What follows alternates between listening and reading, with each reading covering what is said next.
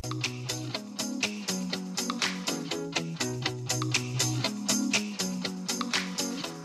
The Kogan Money Credit Card. A great value card with rewards and no annual fee. Summer breakfast. G'day everybody and welcome. It is Summer Breakfast on a Monday morning. Great to have your company. On the McCafe menu today, our official coffee partner, as always, has Hayden Cotter, Lawn Pier to Pub winner yesterday. She's a gruelling swim and yet it came down to a run basically. A sprint on the beach for the win, but Hayden Cotter got it. Brett Phillips, BP, he'll become part of the furniture in here over the next couple of weeks because the Australian Open burst into life today down at Melbourne Park. We'll catch up with BP. Questions without notice, as always.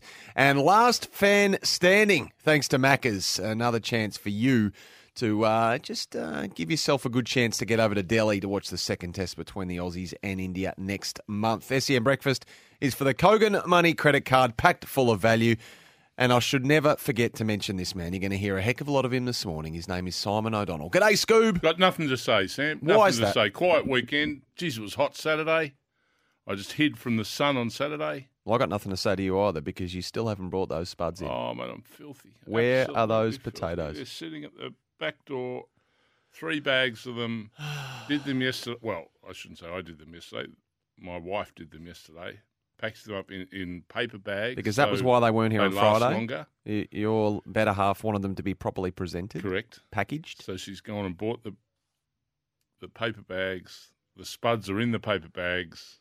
They're at the back door, and I've come in this morning without them. So What are they going to be like when I get a hold of these spuds? I'm thinking I'd give it maybe half an hour to an hour. There'll be a dirty text message on my phone. I've noticed the spuds by You the door. Scatterbrain idiot.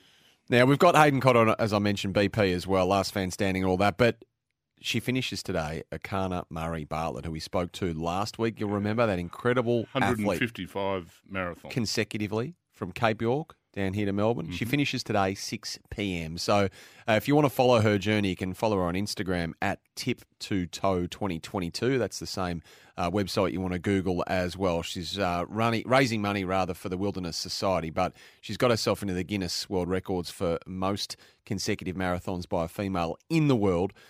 We might have to touch base with her again, Scoob, perhaps tomorrow or at some stage this week when it all settles down because it's been a heck of a journey. And I notice... She'll have an ice bath. But I reckon she'll have a few ice baths. She might need to be cryogenically frozen for a while because I think her feet are in a bad way. She touched on with us, and now just seeing actually she's really well and truly getting the coverage that she deserves in the Herald Sun and around the place as well. That her journey has been immense. Brilliant stuff. Yeah, Brilliant stuff. and so vibrant when you speak to her as well. So we'll definitely look to get her back on. How was your weekend anyway? But just a bit hot on Saturday, Yeah, of course. hot. Yeah, I hid on Saturday. Sunday? Got the feeding up done early, and then I hid. Sunday I sort of hid as well. I had a look at Bernie Madoff's on Netflix, that series on I saw Bernie that. Madoff. Yep. I had a look at that on Sunday. Speaking of series, I'll watch the test. He hurt some people. Oh yeah, I watched that on the weekend too. On Yeah, Saturday afternoon. I haven't finished it. I think I'm 2.5, 3 episodes in. I think there's only 4 episodes, but I watched a fair bit of that. What was your biggest takeaway from the test? Interestingly, from my point of view, was how sacrosanct the dressing room is, and Pat Cummins' statement that when the Justin Langer thing was unfolding, how the commentary of former players, he said, they're just looking after their mates, and I'm just looking after mine. Yeah. That was in his I thought statement that at the time. Fantastic. Yeah, it was a good statement. Absolutely fantastic. But in saying that, I think it's great they get that access, but you understand the emotions. It reignited to me the emotions that go on in a dressing room. It would have been nice to see that in real time. And we are asking a lot of the documentary and the filmmakers in this instance, but it would have been nice to see that angst manifesting itself on film.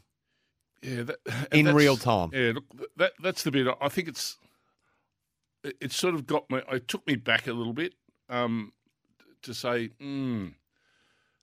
just got to cut these guys some slack sometimes with what the pressure they're put under and the spotlight on them. In saying that, you're still not afraid to have your opinion, but it's probably what it taught me is just to be a little more, I suppose, flexible on where it has all come from because of the pressure cooker they live under. Well, my biggest takeaway was Marnus Labuschagne's toasted sandwich technique. That was, well, I mean, what even was that? I mean, so he, for those who have missed it or are unaware, toasts it, and doesn't just toast it, basically incinerated it in the example that we saw. Cheese going all over. Poor toasted sandwich etiquette, to be honest, for the next bloke. And then goes and chucks it in the fridge. Goes out for a hit in the nets, and then he likes it cold. Yeah. So he likes that cheese to then harden. One guy on Twitter probably summed it up best. Marnus refrigerating a toastie has reinforced my belief that he is a psychopath. What even was happening there? And I mean, we now know, of course, or we did know anyway, that Marnus was the toasted sandwich culprit, that JL Justin Langer cracked it over for taking sandwiches out into the field of play. Well, now we know why, because he can transport them anywhere if they're stone cold. Quite right. 1300 736 736, by the way, is the open line, the Temper 40 Wings text. We'd love your involvement. 0433 98 11 16. Loved Usman. Aussie was Loved Usman. every bit as good as advertised. And Loved we him. didn't see the cream jumpsuit. No cream. I reckon that's a new purchase. Yeah, when he was holding the quiz about Pakistan and educating the guys on Pakistan, I think it was Steve Smith against Marnus. Yep. In the quiz, yeah. In the quiz, and then the last question was he was the answer to it. That's right. I thought that was very good. He looks like great dressing room fodder, if you like. Like great for the dressing room. Yeah, great banter, great fun, but honest, and a great citizen. My God, I played some cricket over the weekend though. I played some cricket over the weekend. Family returned from Tassie over the weekend, and the boys are just absolutely cricket obsessed at the moment. We played in the nets. They went to training. No, training hasn't resumed from the Christmas break. They went to training in Tassie. The men were inside. The women are outside. So they watched the women in a net session down there in Hobart, which was good. We'll get to Hobart in a moment because it's fairly action-packed. In fact, not just in their game down at Blunston Arena yesterday, but an action-packed BBL weekend. My God, there was some stuff happening. But my boys in the cricket, so they've come back and we're in the nets, we're on the field, rolling the arm over, doing everything.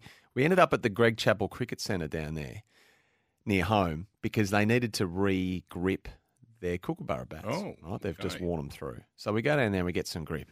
And I remember putting on a grip quite complicating if you don't have the proper Got the cone? No, but I had a hack. I had a plastic bag, and I knew it could be done with a plastic bag. There's a method where you roll the bag up, if you get like a sandwich bag almost, fit it inside the grip. There's a way to roll it on with the bag, and then you can pull the bag back out. It does happen. Wow. But here I was thinking I could do that at home, and I didn't quite have the right bag. Anyway, I was losing a kilo every 10 minutes trying to get this grip on. And it was bloody embarrassing. And my wife says, why don't you just go back down there? The guys at the Greg Chappell Centre will sort it out for you. I'm sure if they've got any level of customer service, they'll just use their grip cone and put it on. Sure enough, I go down there. They do it all for me in 5 minutes, tape it up. And I'm like, oh, God. I could have been doing that job for 3 hours trying to get that on. Never heard the bag before. Yeah, Never heard of it. There's a technique, especially if you get those ones with little handles. That's how you can pull the grip down and out. Okay. But it got me thinking when shortcuts have ended up costing you more time and more money potentially if they're more serious. Like here I am trying to do a shortcut. I could have saved myself 2 hours just by asking them to do it.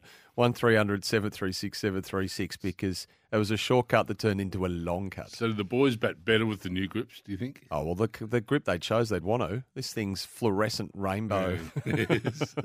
It is a horrific-looking grip. Gents, yes, it really is only 4 episodes. I was shocked when I knocked that over yesterday, but great watch and cannot wait for the PGA version to come out. That's from Bo. I was pretty disappointed in Breakpoint, though. When Ben Rothenberg we spoke to from the States last week. Tame. It was. I mean, when you got the biggest story, potentially biggest sports story in the world. No, they didn't have access to Novak Djokovic, but they literally spent, I reckon, 40 seconds on it.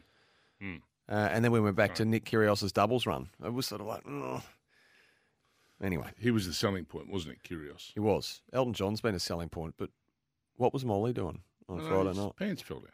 His pants fell down. Well, I saw that. He was trying to keep him up, I think. I thought he was flashing an old-fashioned moon. No, I don't think he was. You don't reckon? I don't at Elton's farewell concert? I don't. Because Elton had talked Molly up, saying he's a national treasure.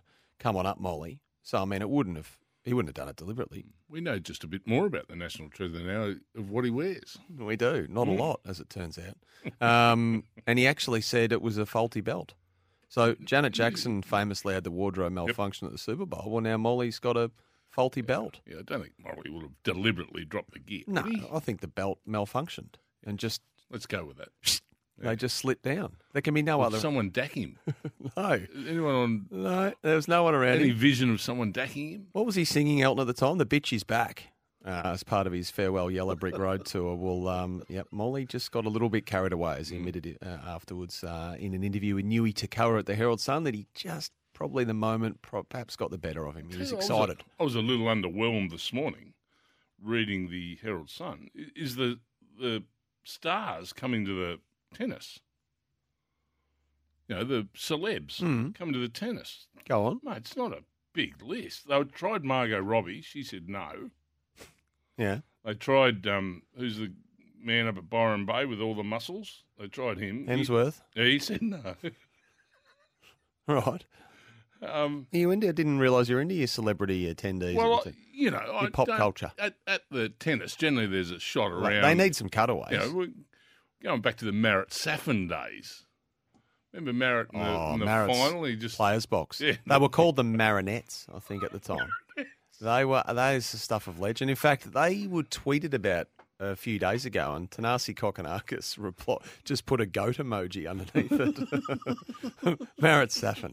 What a great character. They were the talk of that Australian Open. I can't remember when that was, maybe 2002 or something like that. We're going back away. We're going back a couple of decades. But that was now I can't find this article now, but I will find it and come back. Sorry.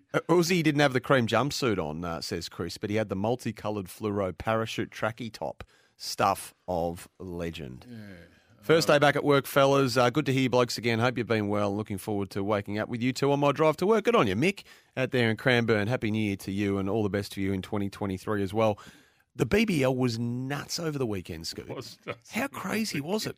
We had another Mancad controversy as well. Dan Christian. Dan Christian at the SCG gave the big warning. We'll come back to that. We had yesterday. Why did you warn him?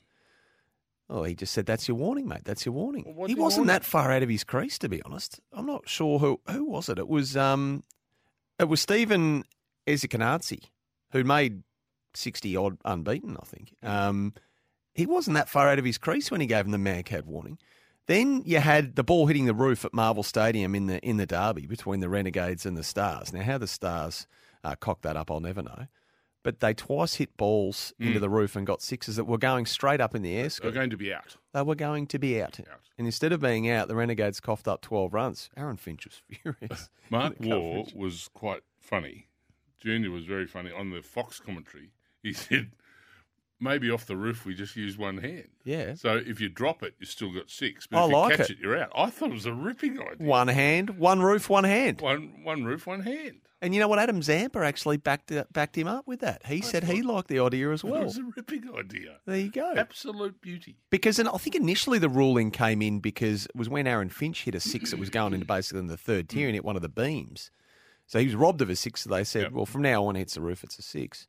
But then now these balls are going sky high. I went and watched a bit of that game, and I can't believe it's fun. The BBL's fun. It was fun over the weekend. Just on this six, though, this is Mark Waugh, Adam Zampa, Aaron Finch on the night. Well, that would have been two simple catches tonight then. Well, they're both straight up. Cost them 12 runs, which is wrong. I reckon it should be one hand or something, one hand off the roof. There you go. One hand off the roof. Adam Zampa. Yep. Hey, just the Big Bash, just before we come back to it, your faces in the crowd for the tennis. I've got the official list. Oh, have you? Oh, so far. Beautiful. Sally Cap, Lord Mayor. Bucks is going to be there. Yeah, I saw his name there this morning. Well, hang on. I love Bucks, but no, no, there's no but. No, Collingwood legend. Yes, but AFL icon. And one of ours. I'm looking for a fresh face going to the Australian Open. They've been up because what about Craig Tiley said it's the best field they've put together the other day in the press, but no one wants to go. What about Dirk Nowitzki, NBA legend, Dallas Mavericks superstar? He's going to be there, the big fella. Yep. Olympia Valance, actor. Mm-hmm. Sarah Todd, you know who Sarah is? No, I don't know her work. Celebrity chef. Yep. Jack Silvani. I know his work. Like Jack, great, but. Please. The cast of Phantom of the Opera, one of the greatest acts, musicals of all time. Yeah. They'll be there. Yeah. Josh Pitterman, Sam Luderman, Amy Manford. What's he up to, Josh? Well, they're the Phantom of the Opera cast. Oh. And as Brian says, celebrities don't go to the tennis, they get paid to go to the tennis. Bryza, for the love of the sport. So what night are they going to rock my world when they cut to the celebrity box and I'm going to say, oh, wow, there's Bucks. I want to go, hey, wow, there's Bruce Springsteen. Yeah. There's Elton John. Oh, hey, wow, there's Elton John. Hey, wow, there's Margot Robbie. Well, you've just plucked her out from nowhere. Hey, wow, there's Elvis Presley. I want to ask you about the other hey wow moment in the Big Bash after this break. What on earth was going on between David Warner and Matty Wade? Oh, good old-fashioned. And Matty Wade and Chris Green, and Matty Wade and Daniel Sams, and Matty Wade and anyone else in green playing for the Thunder. I love him. He loves a blue Wadey. It was unsavoury, Kerry O'Keefe said. Unsavoury. Together with Maccas, we're giving you and a mate the chance, I want to ask you about that, to win a trip to Delhi for the second test. It's in February. It's Australia and India, and it's all thanks to Maccas. All you have to do later on today is to be crowned our day's last fan standing. So each weekday, summer breakfast and across the day, will provide you 11 cricket questions. They get Scoob in a bit of a lather, and the last fan standing after the 11th question will have the chance to win. Because on Monday, January 30, all of those daily winners will go into the final last fan standing quiz for the chance to take the overall prize. The flights to Delhi, 5 nights, 5-star accommodation, the sports luncheon with the SEN commentary team, the corporate hospitality at the cricket all laid on, and $1,000 spending money, and it's all thanks to Maccas. Can't wait to play that again a little bit later on. We'll take a break on Summer Breakfast. Sam Edmund, Simon O'Donnell with you. Drop a text anytime you like. 0433 98 11 16. Maybe some tips for Simon O'Donnell on how to preserve those spuds because, how many days has it been now? And it might be another several as well, so he might need to preserve them. I don't want them with... I don't think I'll be married tomorrow. Right, back after this.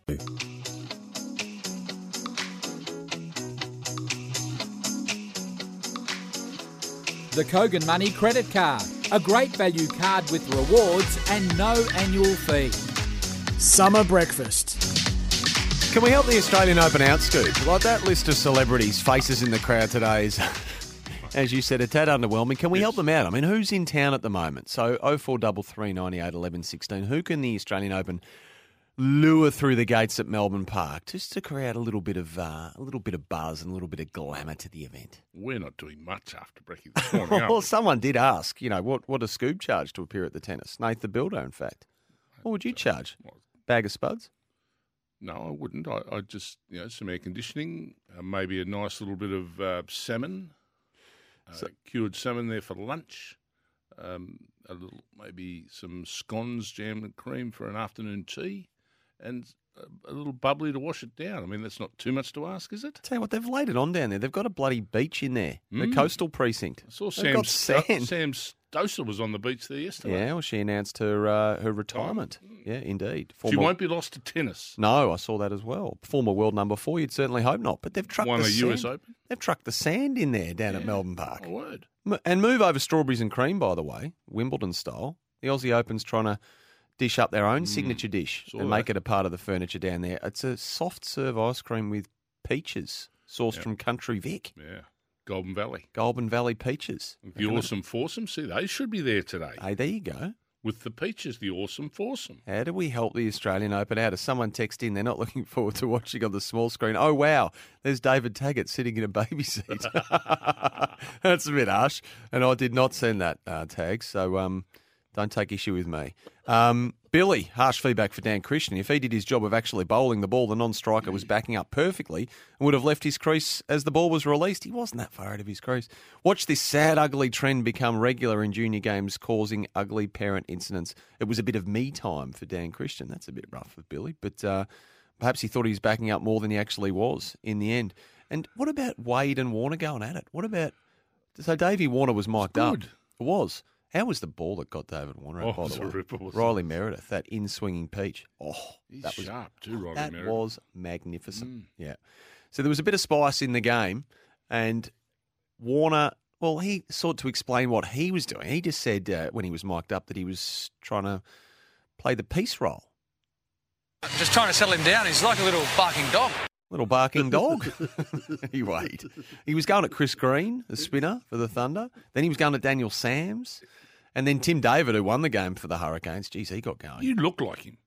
Who? You. Who? I look like who?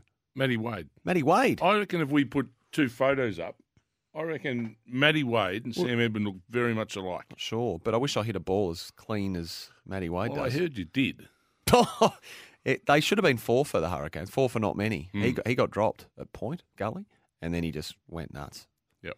So, but he was pretty keen to talk about it too, it would appear. No, well, he's a beauty, Matty Wade. He was in Victoria for a long time and played some really good cricket here, and obviously now back in Tassie. But he's always had that bit of fire in him, and he's held that right through his career. He's never been any different. Never been any different. And you wouldn't want him any different. Potato shortage in Australia was all over the news last night. Looks like Scoob has realised the value of his spuds and he's trying to renege on the deal. Chris, I think you might be onto something, mate. There's all been a ruse. The bags, now I've left them at the door. What's tomorrow's excuse going to be? And the ones we had with roast dinner last night were waxy on the outside. They were just crunchy and that bit waxy and a beautiful yellow. Oh, geez, they were nice. Why do you have to go and do that? Oh, very nice. Why do you have to go and do that? Because I've just had them the last couple of nights too, and I could have done with yours. Yeah. No. They're there. They're at the door. I know where they are. Cooked something new last night, actually. What to cook? I cooked an Italian meatloaf. I've never cooked meatloaf before. It's very old school, isn't it? But I tell you what, by geez, it was tasty. Did it have peas in it? No, it didn't have peas. It was relatively simple. It had onion. It had garlic. Obviously, had a nice premium mince. Got to be premium mince, lean. It had a couple of other exotic. I can't remember what it was, but the flavour was amazing. I had to massage it into the loaf, and then in a pan, deep dish, lid on, oven, half an hour at 180. Then a little bit of grillage on the top after, just to brown it up. Oh my God! What'd you have with it? Well, that's what I'm getting at. I had some nice roast potatoes. Would have been made even nicer if your little brown bag had arrived. Did you have any vegetables? Yes. What veggies? Had some broccoli. Had some carrot. Had a little Very bit of pea. Good. Well done. No, it was nice. Well done, you. I'm all on board the Italian meatloaf. Oh, you what? Okay. If you're back at work, which we're getting a few texts for the very first time today, good luck to you. Nothing worse than going back first day from holidays. But as we mentioned earlier, if you haven't been with us over your holiday period and you've disengaged, we've got a quiz to end all quizzes. It's called Last Fan Standing, and it's going to take place at 8:20 today. The prize is enormous. It's your chance to get to India for the second test. And not just go there, not just a seat in the nosebleeds. You're going to go in style. All the corporate hospitality later on. We're going to give you $1,000 spending money as well. All you have to do is to be our last fan standing today when Simon hits you with 11 cricket questions. You win that, you go into the grand final on January 30 for another last fan standing to decide who gets on the Big Bird bound for Delhi. And not just you, but you and a loved one or a mate or whoever you want to take along. It is a magnificent prize and a magnificent quiz, and that's why Simon feels the heat each and every morning. So if it's your first day listening to us for a while, you want to get in touch with us at 8:20. We'll play Last Fan Standing. Now, though, time for a news update. We'll grab ourselves a nice little McCafe coffee to keep us humming along. Roy's text in asking you, Scoob, is Roy Dias going to the Australian Open? He should be. Who's Roy Dias? The Sri Lankan Bradman. What's his significance to you? Well, apparently he was my first international wicket. First international wicket, I think, Roy Dias. Well, that's what I was told the other What week. did you call him? Sri Lanka's answer to Bradman. Oh, he was. Hang No on. doubt. I'm looking That's at how good he was. Okay, he's been described here on Wikipedia, which never lies. I'm not sure if you updated Roy's page. An elegant and stylish right-handed Correct. batsman. And yet Compared to Bradman. you went right through him. For your They first must have taken the compared to Bradman bit out. SEN Breakfast. Our sports update is for Toro. Above or below ground, you can count on Toro. And the Australian Open begins this morning, 11 a.m. at Melbourne Park. Sally Cap will be there. Sally Cap, or what does Jared Healy call her? Salary cap? The salary cap will be... Does make you giggle, doesn't it? And actually, just on that, shouldn't the Lord Mayor be there all the time? She's the Lord Mayor. Every day. Well, why is she a headline act? She should be there. But hence, no, and I think Sally's she's a mid-lister. Can I say that? She's a mid-lister, Sally. Boy. She's not Top of the list. Today You she's just top called of the salary list. cap a list clogger. No, she's not a list clogger. She's a mid-lister. Like she's third row. She's third row in the celebrity box, but she's not. And she would say that she's not. Would she? Top of the pops. Yeah. But like, where are the celebs going to the Australian Open? Well, Where here you are go. they? They're on the court. The Rafa Nadal's in action today. There's celebs there every year. Daniil Medvedev. Tsitsipas is going to be playing. Madison Keys, Jess Pegula. There's your celebrities. What That's about why the you go. cutaway shots? We're going to Bucks looking serious with half a beard on, coming back from Portsea with a suntan. Sarah A Todd bit will be red in there. the face and his cheeks, and he's going to be sitting there looking at the court. Sarah Todd will be there. I want Margot Robbie, Sam Ludeman will be there. Bruce Springsteen. Billy Joel was just out here. Stay for Christmas, Billy, and come to the Open. With, like, Sally's third row back. The salary cap. In the BBL last night, the Sixers won by 6 runs over the Perth Scorchers. They are just the two top teams, you feel, again, don't you? Sean Abbott, 3 for 18, player of the match. And we spoke about Dan Christian's Mancad warning, but he was key late on with the ball, as he often is, for the Sixers. And what about the Dakar Rally? So they raced for 44 hours. So the Aussie Toby Price, who has won it multiple times before on 2 wheels, he goes down by seconds in the end, 43 seconds after racing for 44 hours. And it was the Argentine rider Kevin Benavides who won it. Daniel Sanders, another Aussie, finished 7th, 25 minutes and 57 seconds behind the leader, Scoop. What a brutal event that one is. One that we should probably spend a little bit more time talking about, the Dakar Rally. Where's Incredible. Pete Sampras? Does he come to any of the tournaments anymore?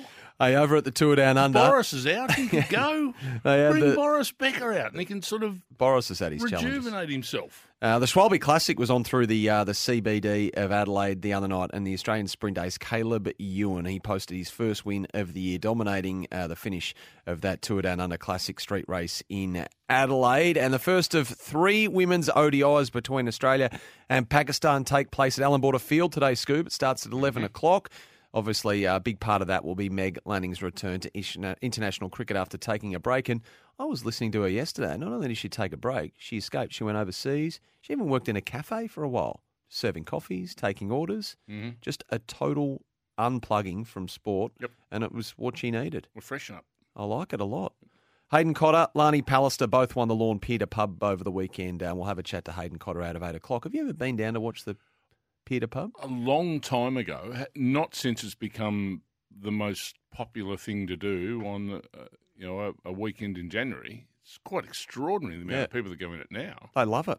Yeah. They love it. And really good conditions, I reckon, at the weekend. Beautiful, clear. I swam in one at Sorrento one day. Are you a bit of a swimmer? Well, I don't mind the swimming. Yeah. But I'm not, a guy What was came it? along to roll me into a boat, which was a bit unfortunate. What? He thought I was a lost fish. Big one. Well, what happened? No, I swam in the... They used to have one Portsea from Classic Sorrento... No. From Sorrento Yacht Beach? Club Yeah. to the wharf, where you get your fish and chips there at the corner near Right. the main street. You used to swim Of that. Portsea? I think it was about 2... No, it was about 2 Ks. No, it was Not that Sorrento. far. Yeah. It mightn't have been 2 Ks. It might have been a K and a half. Still a decent swim. Yeah, I did that one day.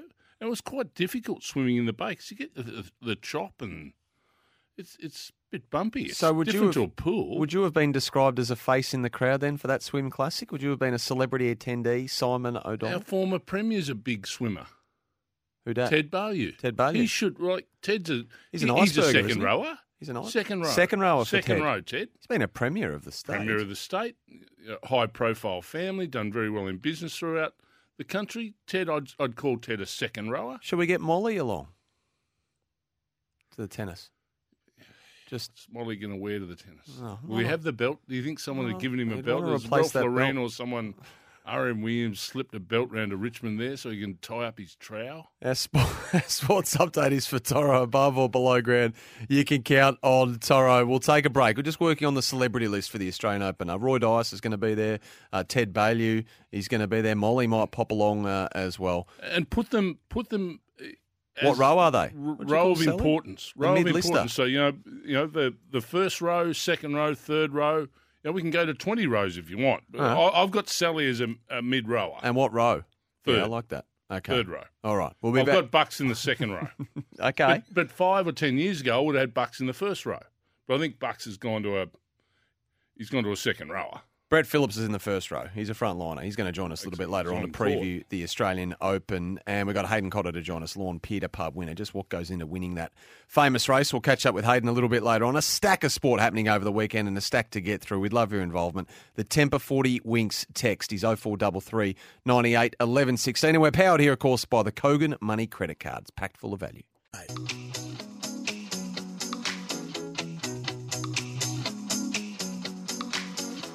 The Kogan Money Credit Card. A great value card with rewards and no annual fee. Summer breakfast. Time for our Toro Powerful Recharge Moment. If you love your lawn, you'll love Toro's latest finance offers on walk, power and ride-on mowers. Are you familiar with the work of Ja Morant in the NBA? No, Memphis Grizzlies. I'm not. Incredibly powerful athlete. He performed a dunk at the weekend that they reckon might be an absolute all-timer. And to match it was some of the most incredible commentary. Have a listen to this. So 85-67 the count. Morant against McConnell. Pick and roll. Morant. Oh, my word. Holy cow. Oh, my partner. Did we just see that? Oh, my goodness. A foul on the other end, but Morant delivering an epic slam. Look at this. Jackhammer. Look how far back he cocks it. Look at throw it back to the free throw line and then come back and put it down. It's Morant. Jalen Smith. You have been posterized. Call 12, Jalen Smith. Oh, my word. Ja Morant, spectacular dunk. The talk of the NBA world over the weekend. Love your work. Love your Toro mower. Scoop, question came in off the text that I was meaning to ask you earlier. How close did O'Donnell the younger, Tom, get to playing in the Big Bash over the weekend? He was in their squad. Squad of 13 or whatever it is for the Stars? But he didn't play. Didn't quite get there. Yeah, he took the towel out, the big fella. Yeah, did he enjoy it, though? Yeah, I loved it. Yeah. Oh, I had a ball. What was the feedback? Just how quick it all is, how frantic it all is, just amazing. So he's sitting down there in the dugout with the rest of the team? Yeah, and everything's going on, and they want gloves out, and you've got to ask the fourth umpire, and you got all the rundown last. It was fantastic. It must be just so hectic, 2020 cricket. Just no time to breathe. It'd be great Just fun. on. Great fun to play in, wouldn't it? And Brilliant. Speaking of the debate about the one-handed catches off the roof down there over the weekend and whether that should be brought in or not, did you see that the South African T20 leagues kicked off last week? So they played a handful of games. Anyway, the naming rights sponsor of the competition, Betway, has a competition. It's called Catch a Million throughout the tournament. So for every game, Betway have laid out $1 million rand up for grabs, which I think is about 85,000 Australian dollars. That can either be taken by one person if one person takes a one-handed catch, or shared amongst anyone who takes a one-handed catch in the outer. It has to be one-handed. Right. And there was one particular game, I'm not sure who was playing, but there were a heap of sixes hit over mid-wicket. Real flat bullets. And you got these guys sitting there nursing a cold one, just plucking one-handers out of the sky. Like ridiculous catches. And everyone around them going nuts because they knew they'd won the 85K. But everyone was plucking these one-handers. Kids, old ladies, middle-aged men, women. Everyone's going these one-handers. And the commentary team that I was watching a bit of this game was saying they've definitely practiced the one-handers in this part of the world. It's absolutely outrageous. Maybe we need another crowd. Maybe that's a way to get the Big Bash. It's had a good year, but to really keep it going, bring back some sort of crowd involvement with a classic catch. There was a shot Hilton Cartwright hit on Saturday night that didn't get more than 8 feet off the ground. He hit it straight to Martin Guptill. If someone tried to catch that, they would be now halfway across Port Phillip Bay. Yeah, you'd stay out of the way of those ones. It went like a bullet. Seat breaker. Yeah, and Guptill caught it and just laid flat as if to say, wow, like if I didn't catch that, it was going to kill me. Yeah. And he's caught it in front of his face. He's a tall fellow, Martin Guptill. But it went no more, I reckon, than 8 foot off the ground, like a tracer bullet. Never seen a ball hit that hard. Speaking of the tennis, Scoob was a good tennis player back in the day, says Paul. Saw him play at Grace Park a few times. Any truth to that? Not that I know of, no.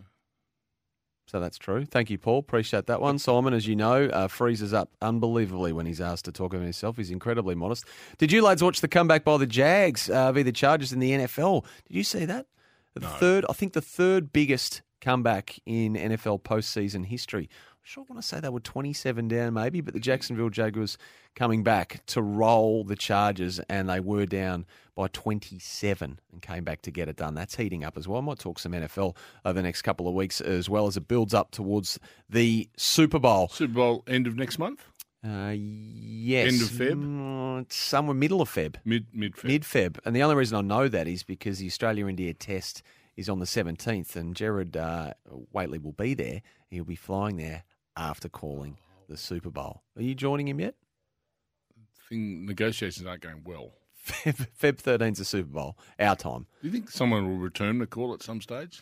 No. Hutchie or Sam or Jules? I don't think so. Some of our programming people, you think they'll ever buzz me back? You're not having a good run. Speaking of a good run, or lack thereof, what's going on with the Magic Millions? All right, we'll take a break, but I want to ask you, what sort of time have they had of it up there? Well, they can't say what sort of run they're having. They couldn't get a race meeting. The horses underway. Horses have already escaped. Races. Horses have escaped and have gone trotting through the streets of Broadbeach. Yep. There in the Goldie. And now their meets lasted 2 races. Yep. Had 4 mils of rain and they were on a heavy 10. Called off. That's a disaster. Till next Thursday. That's a disaster. And then they were going to dig the track up the moment the Magic Millions race meeting finished on Saturday to relay it all, and now they've had to delay that relaying, I think. They're still going to run it at the Magic Millions course, give it a chance to just dry out a bit. So the curator, Nevesh Ramdani, he's blamed a rogue sprinkler. He said that was partly behind the debacle on Saturday, which saw the Magic Millions meeting called off after 2 races. It's the biggest sprinkler anywhere in the world. But then he also said he was let down by the forecast. So he's had a bit each way, to be honest. They were predicting, 4 mil and they got 14 mil maybe? Yeah, and over the week he'd put on it quite a bit, but he'd only put on about 4, I reckon, on the Friday. Well, he said 44 mil of irrigation over the week, but he had copped some criticism, and they had too, over the firmness of the track a week prior to that. So he's just clearly overwatered it. He saturated it and it's turned into a pool, and they've been able to run. Oh, that is just a debacle. The showpiece.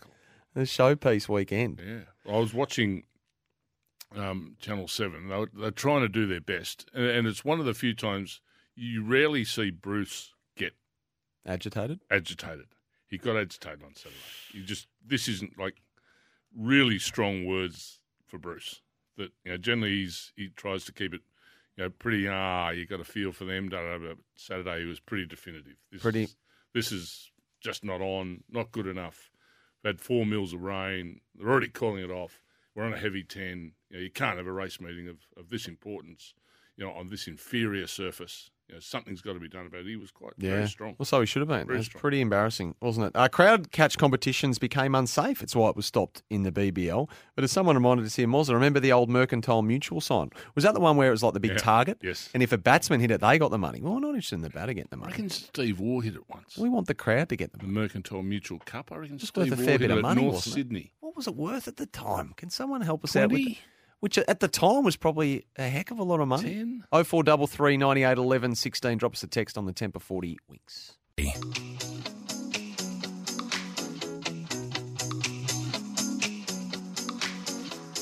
Kogan Money Credit Card. A great value card with rewards and no annual fee. Summer breakfast. Oh, geez, it's amazing what a little trip through the archives can serve up. So Steve Waugh, as it turned out, 1995, playing for New South Wales at the Wacker against WA, hit the Mercantile Mutual sign, which I think it was worth $140,000 on the day. Right. Divided up amongst his teammates who were buying furniture and paying off home loans and everything at the time. So that was amazing. I think they used to jackpot week upon week. And I don't think anyone had hit it for 3 years or something when he struck it playing for the Blues.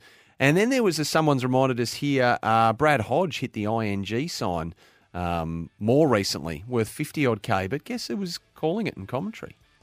Old mate Scoob. I was I? You were. And you were playing judge, jury and executioner as well about the validity of a hit. I wouldn't have wanted him to get the 50. No, I don't think you were. I would have been trying I don't think you were. From what I've just some cash. We might play that audio shortly because what I heard during the ad break was alarming at the very least. Get involved on the Temper 40 Wings text. And we'll be back after these news headlines.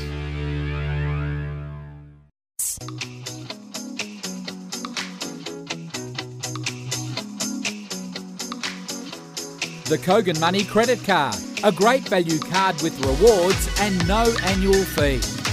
Summer Breakfast. Welcome back. Sam Edmonds, Simon O'Donnell with you for Summer Breakfast. And the McCafe menu today, our official coffee partner, brings you Hayden Cotter, Lawn Peter Pub winner yesterday, Brett Phillips, to preview the Australian Open. If you're getting along today, give us a buzz, 1300 736 736. Bit of talk about the draw and the scheduling, and Alina Rybakina shunted to the outside courts. Well, she's the reigning Wimbledon champion.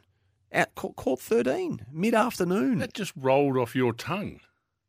Our mate Ben Rothenberg, he said a question on Twitter, has a reigning champion of a Grand Slam ever been so quickly disregarded? So scheduling must be almighty difficult, but that's coming for some criticism. Questions of that notice will follow that. And last fan standing today at around 8:20 if you want to get yourself in the running for the trip to Delhi to watch Australia and India in the second test. Yes, Simon.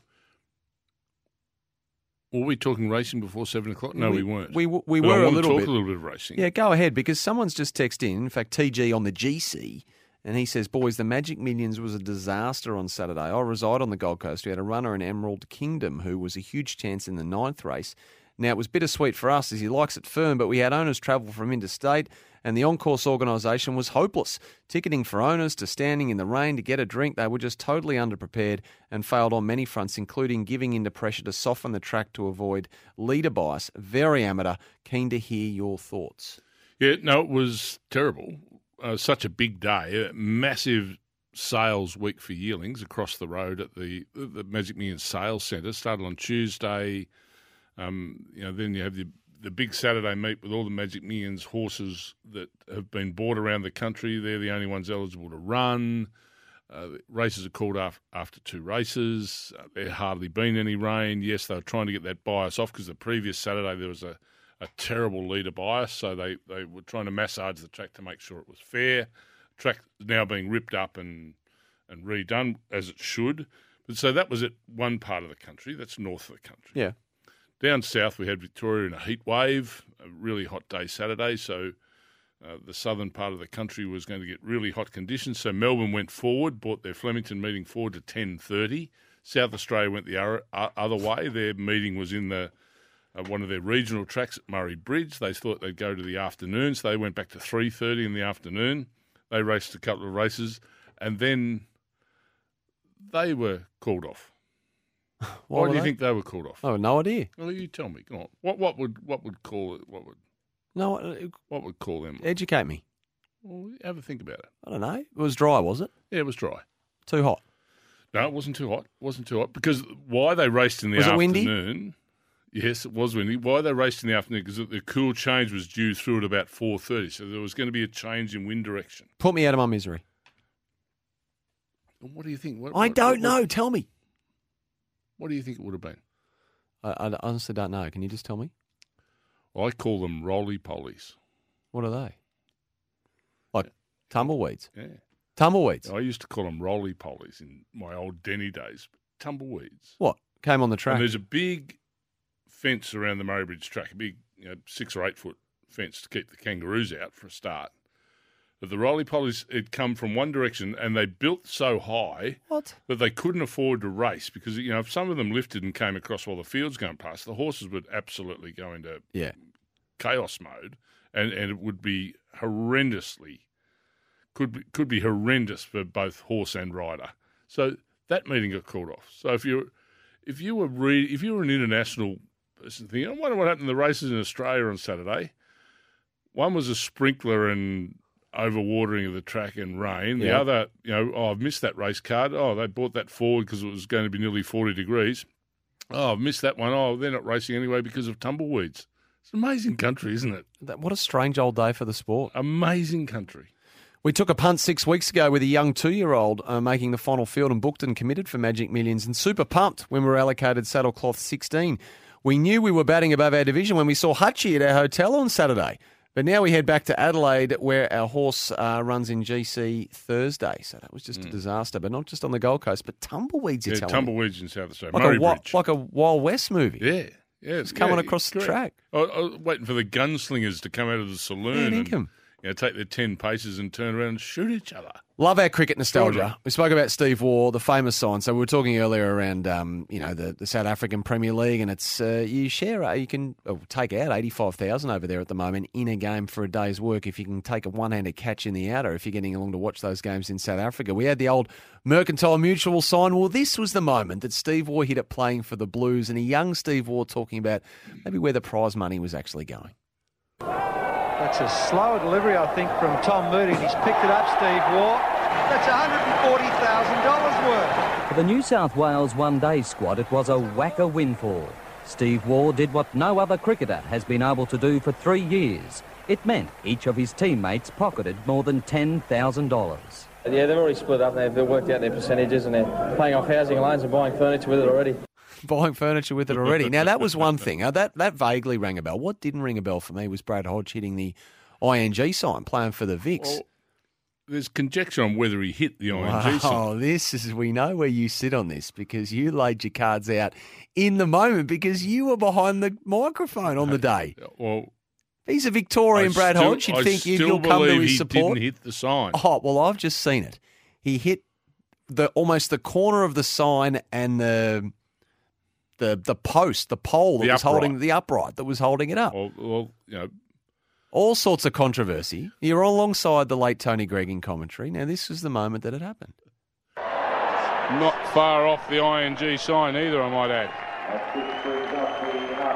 That's a half century to Brad Hodge. A 4 from the prior delivery. Follows that up with a 6 that was very close to winning the cash.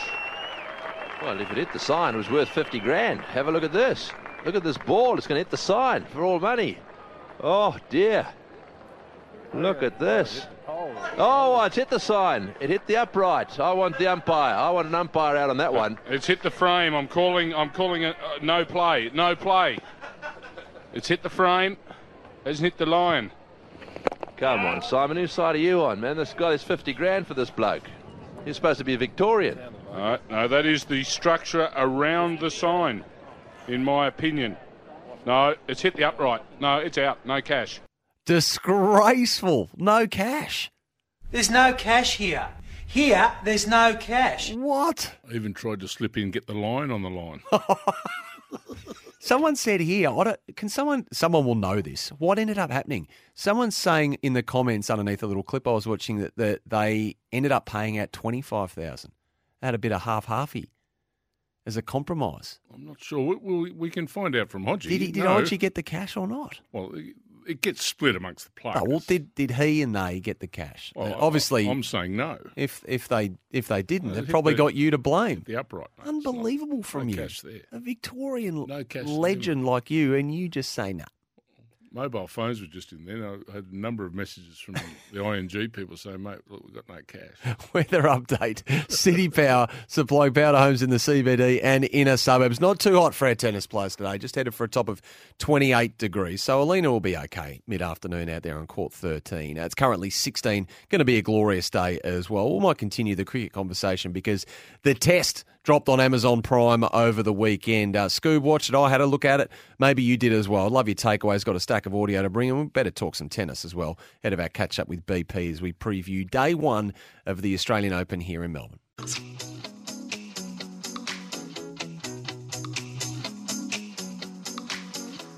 The Kogan Money Credit Card. A great value card with rewards and no annual fee.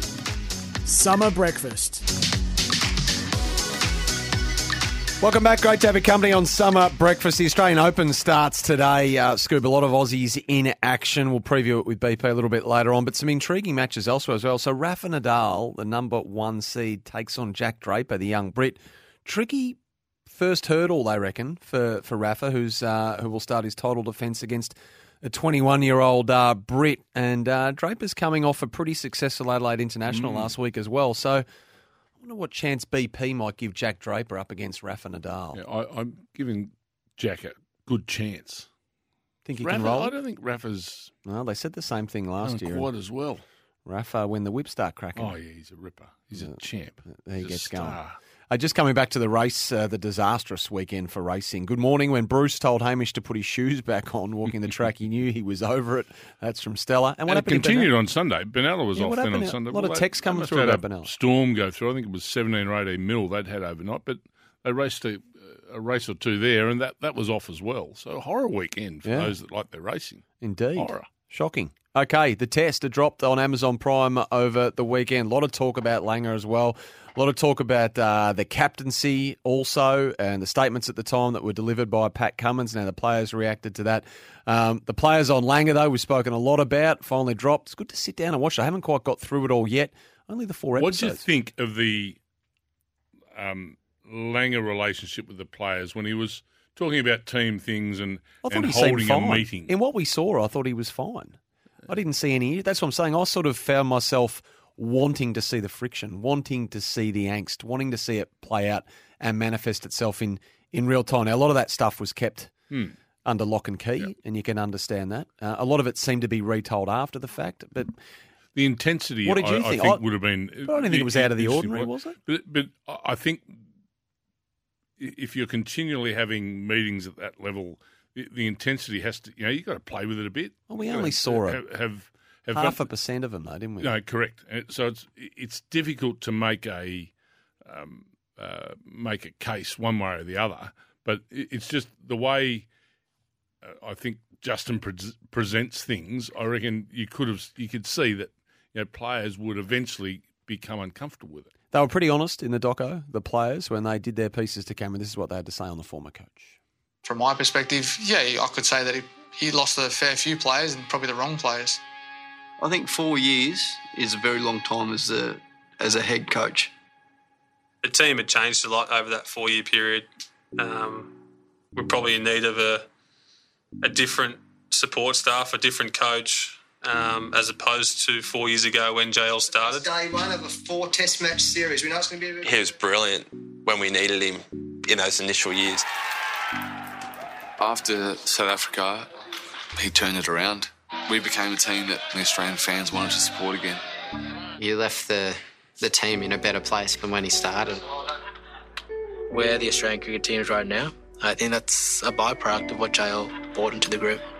So some praise for what was done initially, but then obviously I didn't pull any punches with, I guess, that relationship deteriorating by the end. That was the players on Justin Langer on the test. And then, of course, the captaincy change as well. I found that pretty interesting, just revisiting and all the events that led to Tim Paine's departure, where the players were at the time, how they found out, how they reacted. Pat Cummins obviously ascended to the captaincy and then released his statement at the time on Justin Langer. Now, that's where he went with the mates line, just like you would go into bat for your mates, I'm doing so for mine. Yeah. I thought that was a fantastic line. Pat Cummins has come out of it, I think, I was going to ask you that, what you really thought. Well. Because his approval rating, if our little prism into the world is anything to go by, is low. People just have had enough of him. At least, maybe people are motivated by hate when they text in here sometimes. And that might go for all forms of social media or interaction with people. But certainly as far as we're concerned, people love to pile on with him. But I was going to ask you what you thought the test documentary might have done for his public image. I think it was fantastic. I think the way he handled it, some of the statements he made during meetings and the way he held the room. When JL had left, he asked the room, any questions? Anyone got any issues? If we want to talk about it, let's talk about it now. Yeah. We're all here. And there wasn't a movement in the room. Not a single movement in the room. So, and again, it's nothing against Justin Langer. And you and I, Sam, have spoken about this before. Cricket's a far different beast to footy. You're living in each other's pockets 10 and 11 months of the year. People that are from different backgrounds, different parts of the country, in different life situations. Cricket brings you together, but you're always there. And then Sandpaper Gate happened. JL was the perfect person to come in there, that disciplinarian, wears his heart on his sleeve, wear Australia. He turned that all around. And he was the right coach for the right time. But history in cricket says they have coaches for periods of when we're rebuilding, when we needed, the name turned around and Australia to be accepted as not an arrogant cricket team, not a cricket team that were looking for an edge that was outside of the rules. And he helped turn that around. And I think that was probably what motivated me most to say, look, I just hope JL just is now quiet on it all. And that, we spoke about that a month or two ago because he has a legacy that is absolutely fantastic to Australian cricket as a player and as a coach. I don't want that ruined. And I think we were going down the track of that being ruined. I think now, I hope, all the dust is now settled. I'm with you. I think Paddy Cummins comes out of it as I found myself liking him out of the documentary. I mean, I wasn't on his back anyway, but I just found myself. He's a likeable fella. Seemed like a good leader. I thought the Test poorly dealt with the JL sacking and not enough player reaction to the death of Shane Warne. Opportunities missed to get some deep and emotional footage. Well, there'll be final cut privileges with that sort of stuff too. And in the end, the players and the team will have final say on what goes to where and what doesn't. And perhaps in moments like that, maybe it goes without saying that some things were left on the cutting room floor for a reason. Just coming back to Pat Cummins on the criticism of him and Justin Langer, Kane Cornes always said that Phil Walsh always finished his meetings by saying, is there anything else you want to say? Because good clubs say what they're thinking inside the four walls and bad clubs say it out in public, which goes a bit to what Pat Cummins was saying that you referenced earlier about asking if there was anything else the players had on their mind after what happened. Clear it all internally and then park it and move on. Yep, quite right. When it could have completely and utterly spiralled totally out of control. Correct. It was volcanic as it was, of course. So the Test, I really enjoyed it. I thought it was good. Break point, if you finally get to that, the tennis one? Yeah, yep. I'm not so sure. Underwhelming. A little bit underwhelming. And maybe they need a debut season to perhaps get the players on board and then go a bit further again. Where's that stop? That's going to be the interesting thing because it's a bit like TV broadcasting. Every year you're looking for something a little different, whether that's interviewing the players now at drinks or getting a snippet inside a dressing room. You're always looking for that little edge. Each year you want something different. Now, as these docos start to come out across the sports, everyone's going to look to get a little bit deeper because you're already seeing a sense here now that they've missed the Warne opportunity, the JL opportunity, so they're going to want more. So there's a shelf life for these. There's a life where, because players in the end will just say, no, now no more. If they're pushed. Well, the bar's been raised. Yeah. If they're pushed too far, they'll just say, done and dusted, gone, no more. So we've got to be really careful here. This isn't a smutty magazine or a dirty movie. This is something that a lot of it will end up on the cutting room floor, as it should. But if we push it too hard and producers push this now too hard, it'll kill the goose that's laid the golden egg. It'll kill it. Can't for the life of me figure out why there is hate for Pat Cummins. The bloke is a once-in-a-generation player and plays the game the right way. His team is ranked number 1 in the world. Geez, we jump off quick. Pat Cummins is an absolute star on and off the field. Incredible bowler and glad he came through so well off-field in the Test. And there's the inevitable text coming through criticising him. Cummins has come out even worse before the summer started, and so on and so on. So mixed. And Benalla, by the way, coming back to that, why that meeting was cancelled. 2 jockeys fell, we're told, off the text. One looked quite bad. That's why it was called off. That's from Mark in Vermont. The jockeys had a vote on it, and they voted not to go ahead. The majority said not to go ahead. That fall was, I think, at about the 400-metre mark. So the track was deemed unsafe, which, again, was caused by the unseasonal weather or unexpected weather the night before, I think. Sam, a contributor? Yep, that's no good. It's a dangerous sport. Sam and your old text in saying you really enjoyed Breakpoint. Good on you, Sammy. I just found it was the blinkers are on too much. I wanted to see something a little bit more well-rounded. It is very much an itemised episode according to each and every player, which is fine. But we had the biggest sports story in the world hit that tournament last year in Novak Djokovic, and it would have been nice to get a little bit more. If they couldn't get inside the 4 walls there, which is understandable, at least canvass the mood of the playing group, of the tournament, and paint the picture that way. In the end, it was glossed over in 30 or 40 seconds, and I found myself wanting a heck of a lot more. But anyway, onwards and upwards. The golf one will be interesting as well. This is all the crew behind Drive to Survive. They're doing a Tour de France one as well, I think, the same crew from Netflix. So it'll be interesting. Great to get an insight into all these sports that you don't get to peek behind the curtain in too often. It is. It is. I'm just looking through my rows here. I don't. Your what? My rows. Your rows? Yeah. What do you mean? At the tennis. Oh, right. Yep, your rows. Yep, your celebrity row. I think Sally's gone down another row. Another row? Yeah, gone out a row. All right. I think she's fourth row now. SEO Breakfast is for the Kogan Money credit card, packed full of value. You can get involved any times on the Temper 40 Winks text. You can get your unique bad match profile, find the right bed for you. 40 Winks, serious about sleep. And I've just cited the last fan standing quiz for 8:20. On the difficulty scale, what would you say? Because I'd have it an 8 or a 9 out of 10. Yeah, It's tough. Yeah. And well, so it's it should be. tougher. Well, all bar one have been pretty solid, I reckon. The nicknames were a nice little half volley outside the off stump. Dispatch that one to the fence. Do with it what you will. I'd be very surprised if we get anyone that goes from 1 to 11 today. Oh, no, I'll be staggered. Yeah. I would be staggered. But get on the blower. Hard to time your run with 20 these. past 8. Hard to time your run with these sort of things, though. We better get to the newsroom because we've got the headlines inbound. Might have to get ourselves another McCafe. Can't have too many of those. Enjoyed my coffee this morning. Very good. Let's have another one. Yeah, I think I think you should have another shot in yours because you've been a bit. No, I'm up. Flat. I'm up. Oh, yeah, you've been a bit flat after putting those handles on the bats for the boys. Yeah, no, that. And then bowling all day because they had the bright handles. Lost a bit of weight putting those on. Yeah. Perspiring. Is that is a hard job, isn't it? Back into Greg Chappell Centre, and he could have done it all in the first time. On your Chappelli. Righto, we'll get to the newsroom. We'll be back after this on Summer Brekkie. Australian Open starts this morning. Nick Kyrgios, though, he's in action tomorrow night. John Cain Arena. Roman Saffolin is his first opponent for the 19th seed. Hasn't been a great lead-in for him, Scoob, but he did speak in the lead-up saying that's no matter. He doesn't need a lot of grease to just get himself up and about. He'd be all right. He looked all right in the exhibition match with Novak. Yep. I thought that was good. He was looking good, hitting him okay. He's up and about, a couple of underarms. Said to the kiddies, which I thought was a great line, "Don't do as I do. I'm not the best role model sometimes." Did he say that, did he? It was brilliant. I thought it was excellent. All right. Here's what he had to say about his anticipation of a home Grand Slam.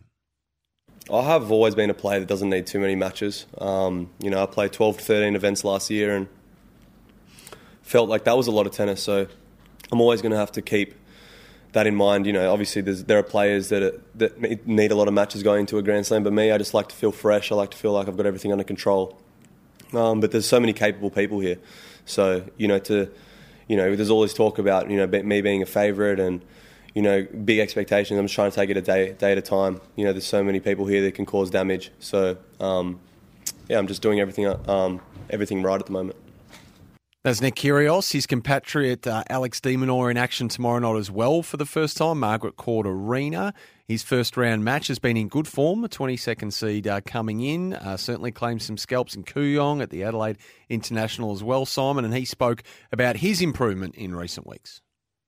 Like my whole career, I've been improving, gradually. Day by day, I try to keep on improving on myself. But I'm probably going to say physically and probably belief-wise. I think for a while now I've had the level that I know I can take it to these top guys. And, just recently I've had those wins to kind of back that and give me that confidence to know that, I can do that often. So I'm happy with where my level's at, where I'm at, and hopefully I get more chances to play against these top guys and take it to them. Couldn't be more chalk and cheese, could they, Alex de Minaur or Nick Kyrgios? A few theatrics with the Demon, all business, no fuss. So his 6th Australian Open in the main draw will start tomorrow night. We'll be right behind him. 6th.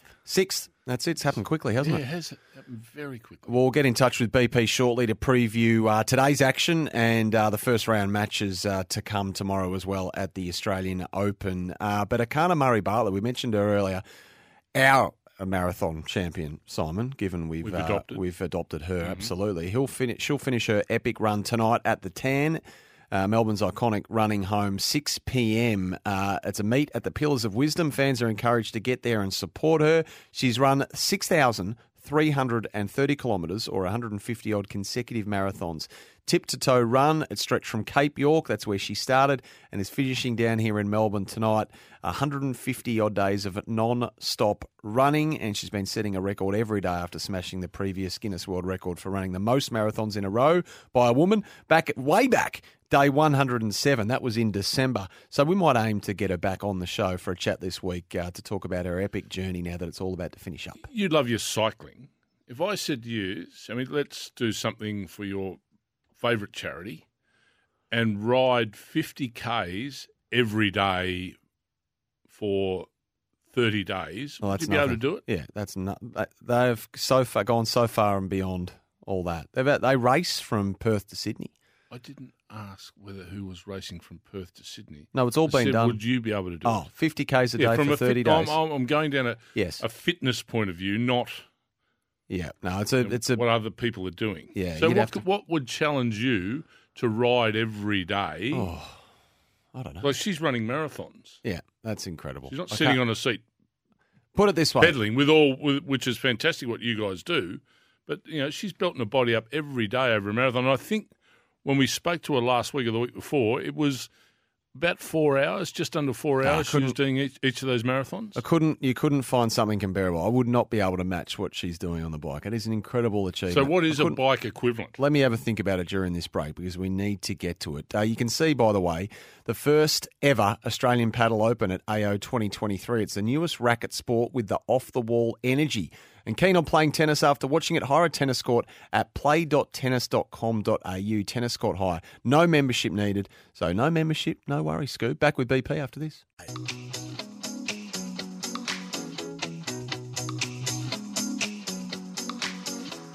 The Kogan Money Credit Card. A great value card with rewards and no annual fee. Summer breakfast.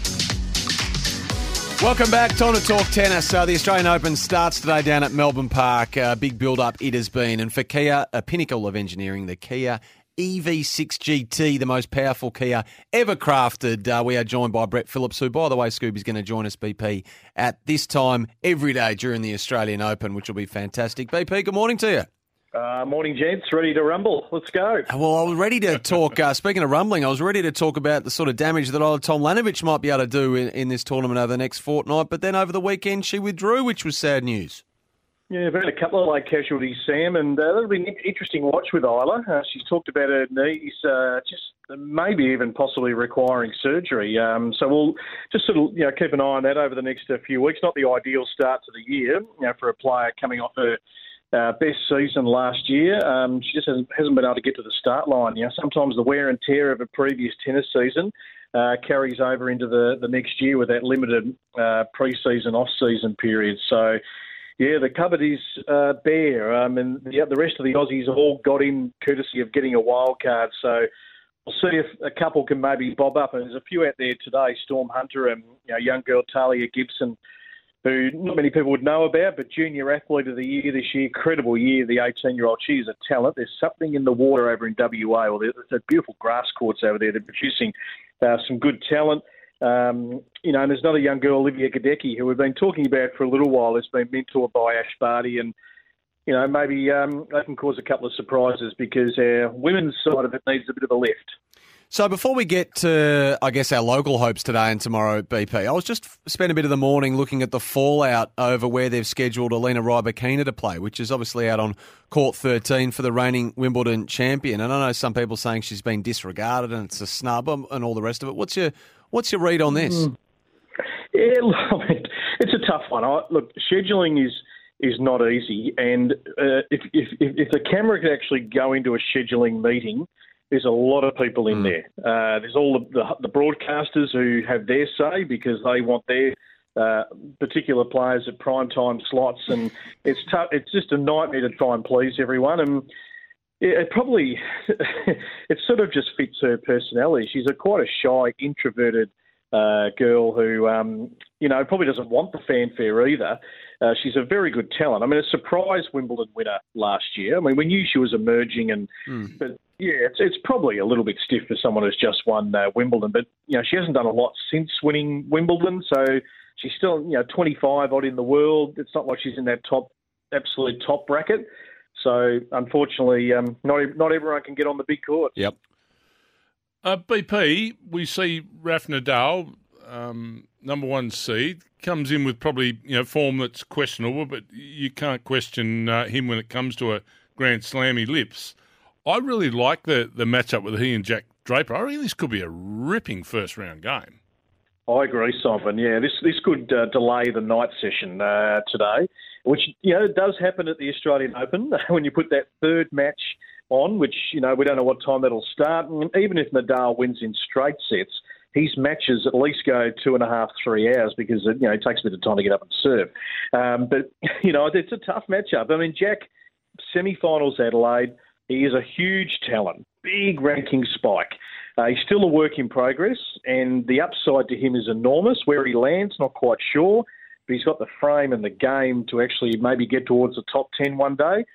So he needs to get into the net. He needs to not just sit on the baseline with Nadal. He does like coming in for a big guy, a big wingspan, take some risks. So it's a danger match, no doubt. If I look at Nadal, I mean, possibly Nakashima, second round, Nishioka, who's a good player from Japan, and Tiafoe, fourth round, as a rematch of that US Open battle last year. And not an easy first week for Nadal, but you're right, Simon. The champions, when it comes to the Grand Slams, can just get themselves into another groove. And I feel like Rafa's had a pretty good week. He's been in a positive frame of mind after the United Cup, but he gets a real stern test today. What about the Aussies?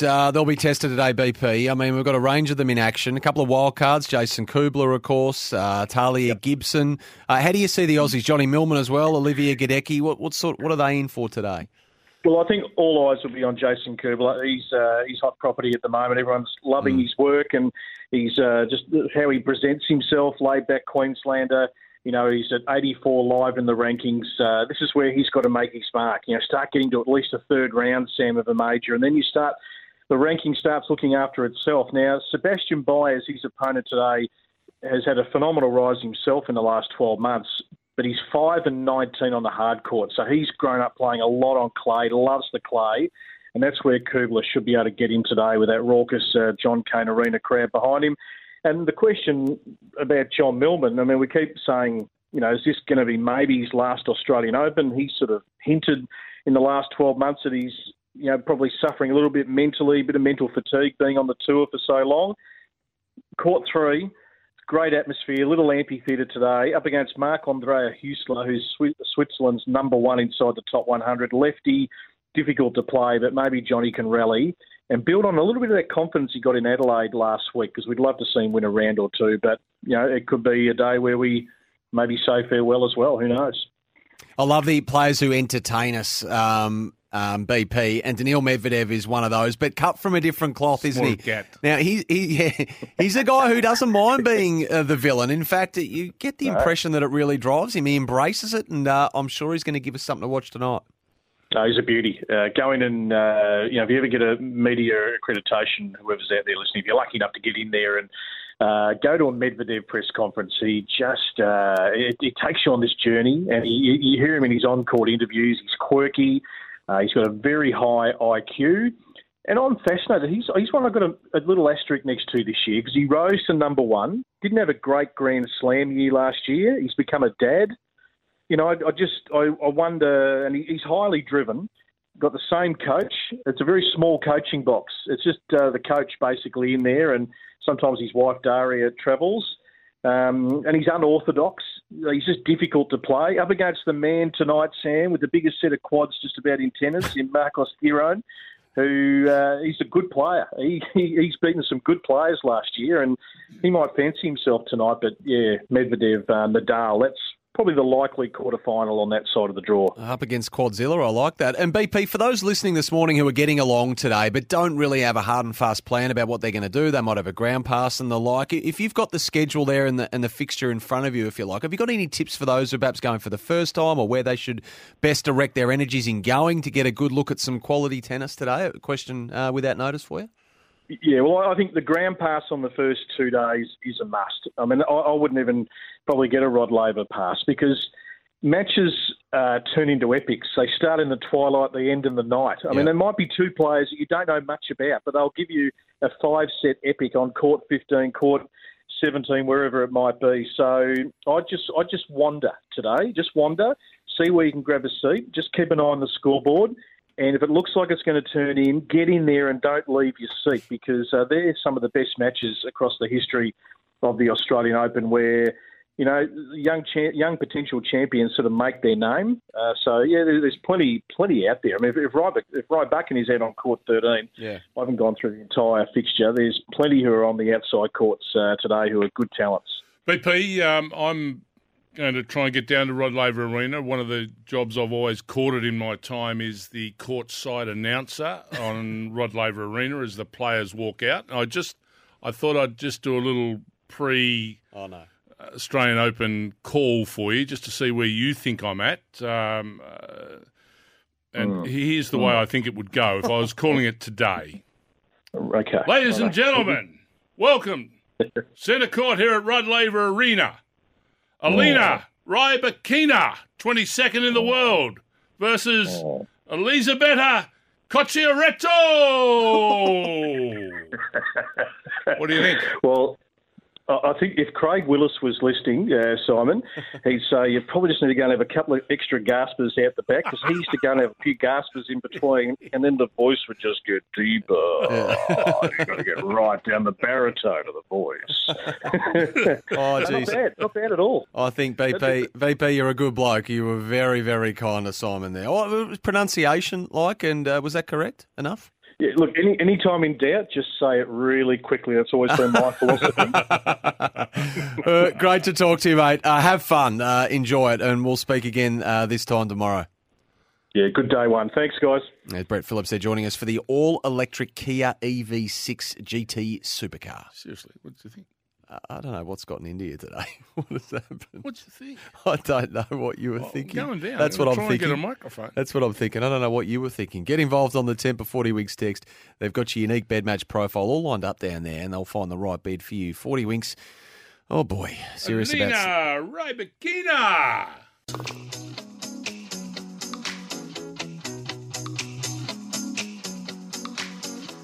The Kogan Money Credit Card. A great value card with rewards and no annual fee.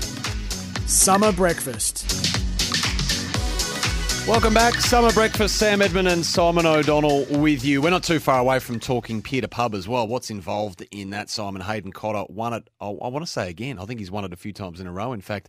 And he did the business down in Lorne over the weekend. It was a sprint to the finish, wasn't it? I think, exactly. A swim, close? And it came down to a run, effectively. They came out of the water neck and neck, but that's when it gets down to your technique in the surf as well, and being able to run in from the water and being able to run off the back of a long swim. Isn't as easy as it seems. So there's a skill involved in that, and I think Hayden's particularly good at it. And if he knows that if it does come down to a beach run, then he's got most people's measure. That's good how we work, got it done. Hayden. Very good. Question without notice still to come. In fact, with questions without notice, you got a text in earlier from someone, I can't recall who it was or where it was, referencing the quotes from Usman Khawaja a few days ago on a podcast called The Drop. It's produced by the Sydney Morning Herald and The Age. It's a culture podcast. And Usman Khawaja speaks about racism in cricket growing up, how he couldn't relate to the Australian team, but even now the bias when it comes to selecting players of colour or otherwise. And he's typical Usman Khawaja. He's very upfront and honest. I thought that initial text was referring to something off the test, but I thought, have I missed something there? I didn't, and I haven't got through the whole series yet, but it wasn't said on the test. It was said on The Drop, the podcast produced by the Sydney Morning Herald and The Age. So we might get into that out of question that notice, because there are some pretty amazing comments made by Usman Khawaja that we might need to address. And we're going to play Last Fan Standing as well, of course. Cannot wait for this, Simon. So what do you think the degree... Good, hard, solid? 8 to 9. It's a hard one. Yeah, it is. It is. People are going to really... they're going to be tested today. Tested big time. Tested? Yep. Pardon the pun. Yep.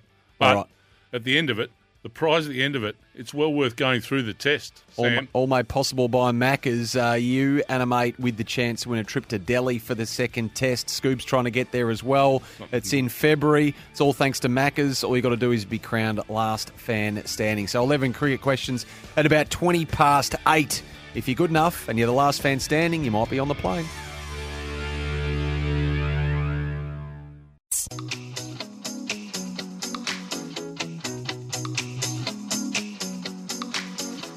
The Kogan Money Credit Card. A great value card with rewards and no annual fee. Summer breakfast. Well, the return of Lorne's famous pier-to-pub race saw one of the closest finishes in its history, Scoob, with Hayden Cotter winning the men's race in a really tight one and Lani Pallister dominating the women. And it's a great pleasure to have Hayden on the line, fresh off his win over the weekend. G'day, Hayden. Good morning to you. Yeah, good morning. Thanks for having me. Congratulations. Now, how many is that in a row for you, can I ask? It's a few, isn't it? Yeah, I think that's 4 now, so not going too bad. Fantastic. And I saw straight off the back of that win, you said you'd be back for more again next year. Why wouldn't you be? Yeah, that's it. I mean, it's treating me pretty well, so I figured I may as well keep coming back.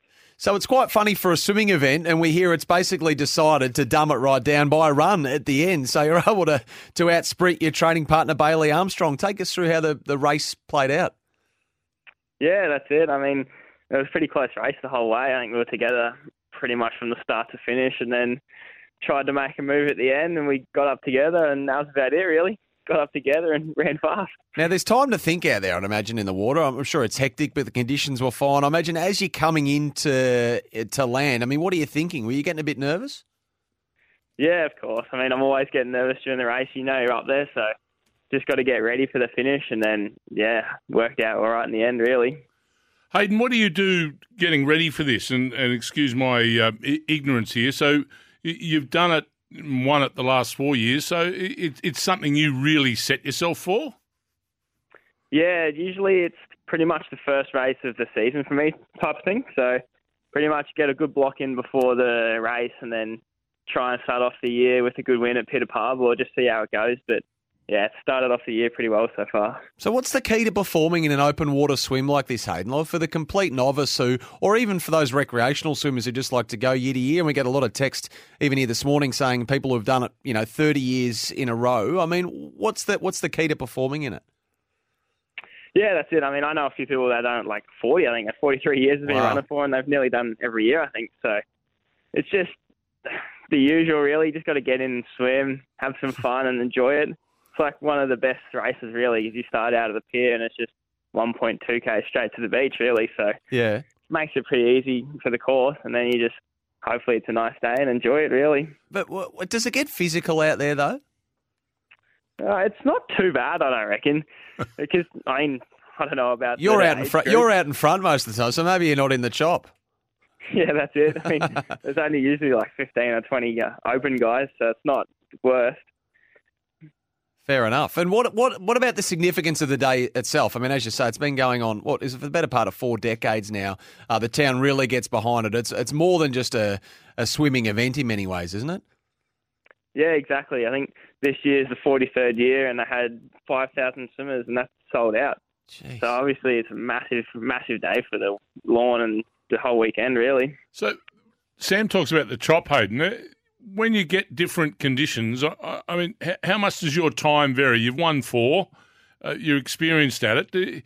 Over 1.2 Ks, what would your time vary in a heavier sea compared to one that's beautiful afternoon down at Lawn?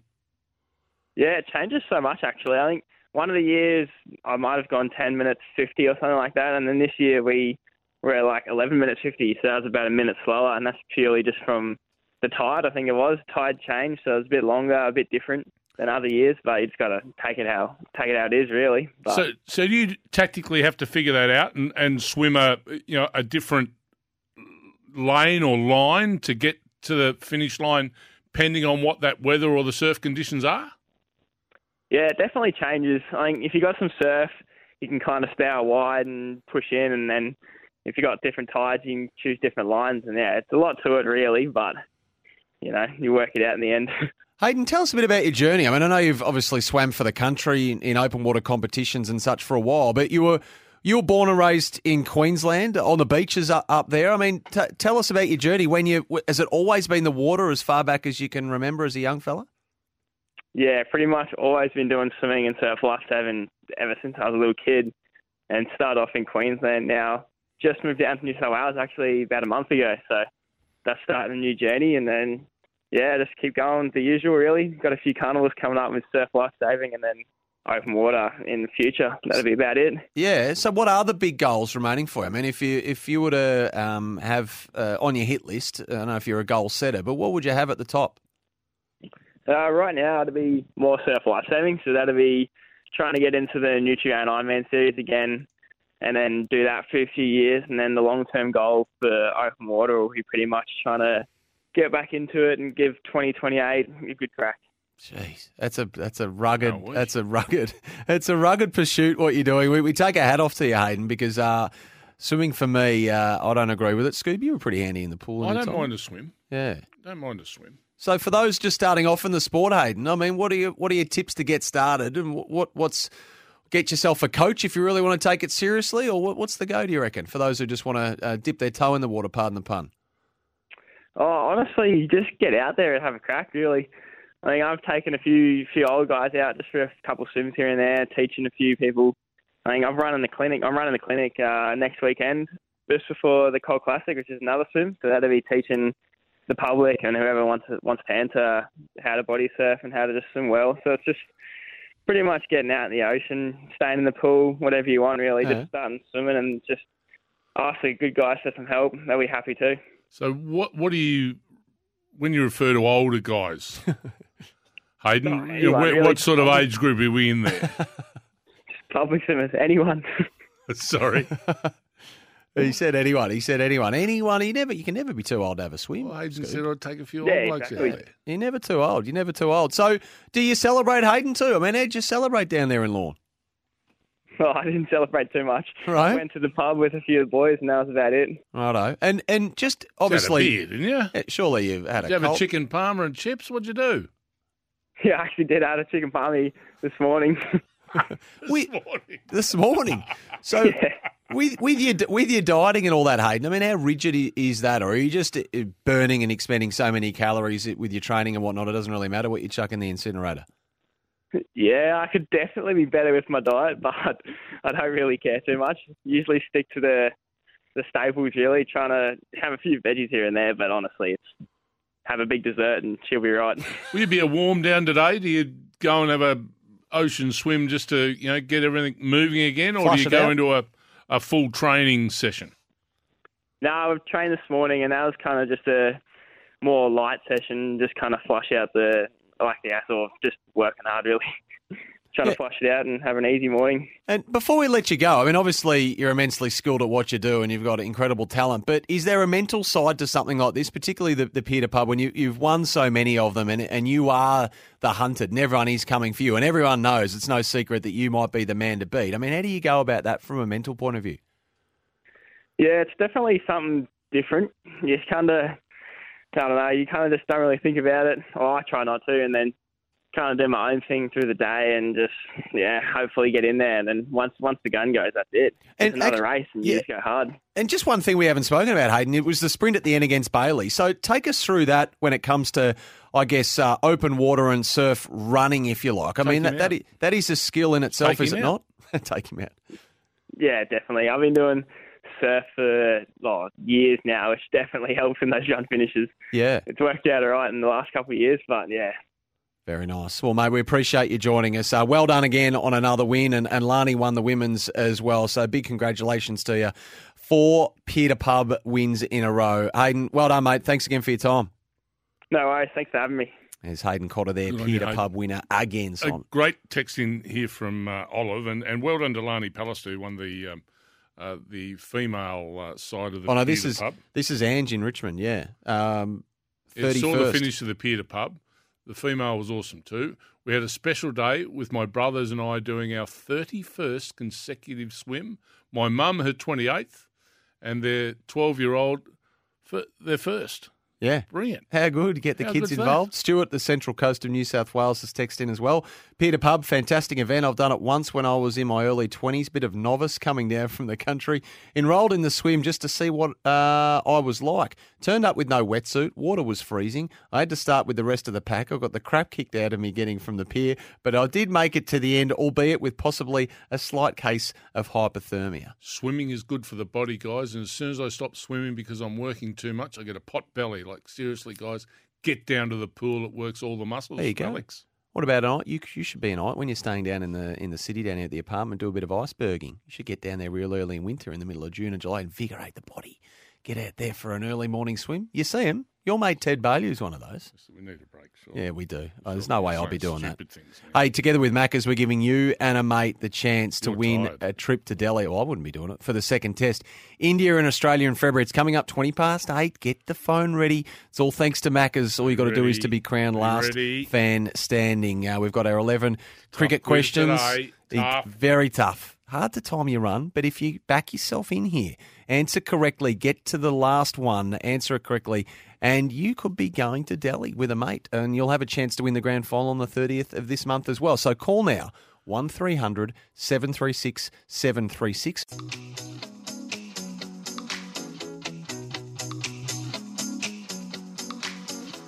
The Kogan Money Credit Card. A great value card with rewards and no annual fee.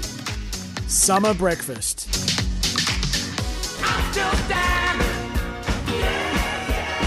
Last fan standing. Thanks to Maccas. Yes, it's that time of the day again. Simon, we might need to bat really deep to get through this one. It's a tricky one. Last fan standing, be crowned last fan standing thanks to McDonald's, and you could be on the trip to India. Righto, Scoob. Let's not muck around. No, straight into it. Let's get straight into it. Where are we going? Let's go to Darren from Tarneek. G'day, Darren. Morning, Simon. Darren, what is the name of the award for the most outstanding male cricketer of the year? The Allan Border Medal. That's it. Nice little easer-innerer. In what year was the Allan Border Medal first awarded? Oh, I'm waiting for the multiple choice. Good. 2001, 2000, 1999. 2000. Well done, Darren. Good work. Who is the Male Test Cricketer of the Year award named after? Pretty recent. Did you say recent? Yeah, pretty recent, yeah. Who is the Male Test Cricketer of the Year award named after? We'll go Warnie. Yeah, Warnie, you got it right. Well done, Darren. 5 players have won the Allan Border Medal more than once. Name 3 of them. Yeah. No. Sorry, Darren. Fallen. Daniel joins us from Croydon. G'day, Daniel. 5 players have... Good. Daniel, 5 players have won the Allan Border Medal more than once. Name 3 of them. We've already got Ricky Ponting. We need 2 others. Glenn McGrath? No, I wasn't listening. You weren't listening. I wasn't listening, Daniel, son. Conrad. Good morning to you, Conrad. Good morning. 5 players have won the Allan Border Medal more than once. Name 3 of them. Go Smith. 1. Ponting. 2. Cummins. Oh. Bad luck, Conrad. Sorry. Simon joins us from Hyatt. We need 1 further Allan Border Medal winner. There's 5 of them that have won it more than once. We've got Ricky Ponting. We've got Steve Smith. Simon, who you can add to the list? Clark. Michael Clark. Well done. Good work. Simon, which 2 players have won the Allan Border Medal 4 times? Whoa.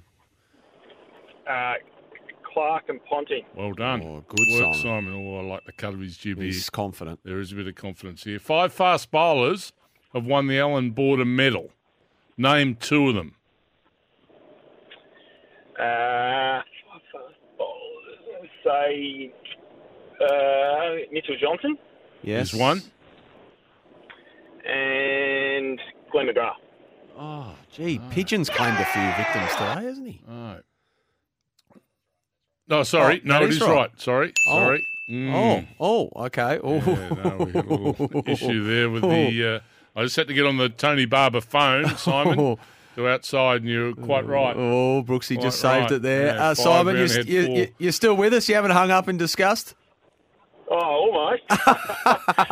Apologies. Just like to test your heart rate here. You're still with us. Okay, Scoop. Who is the most recent Allan Border medalist, Simon? Mitchell Starc. Mm-hmm. He's good. He's going well. How many times has Ricky Ponting been named the ICC Men's Cricketer of the Year? How many times? Multiple choice. Oh. No. Oh, well, he's going very well. I don't know if we can, Simon, because you're braining us at the moment. I'm going to say 2. Oh, and I was vindicated. Beautiful. Never in doubt. Beautiful. Simon, who was Australia's most recent ICC Player of the Year? Most recent. Steve Smith. Oh, Steve Smith. Tell you well what, done. this is as good a performance as we've had with the bat. It's a very good performance. Couple to go here. Couple to go.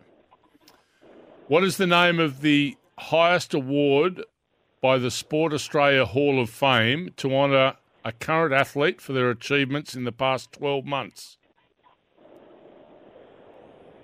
I'll say it again. Oh, yeah, I'll give you that again. What is the name of the highest award by the Sport Australia Hall of Fame to honour a current athlete for their achievements in the past 12 months?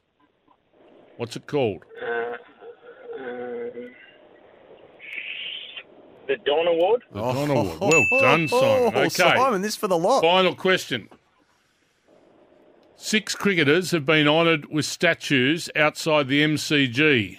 Name 3. One's Warney, definitely. Mm-hmm.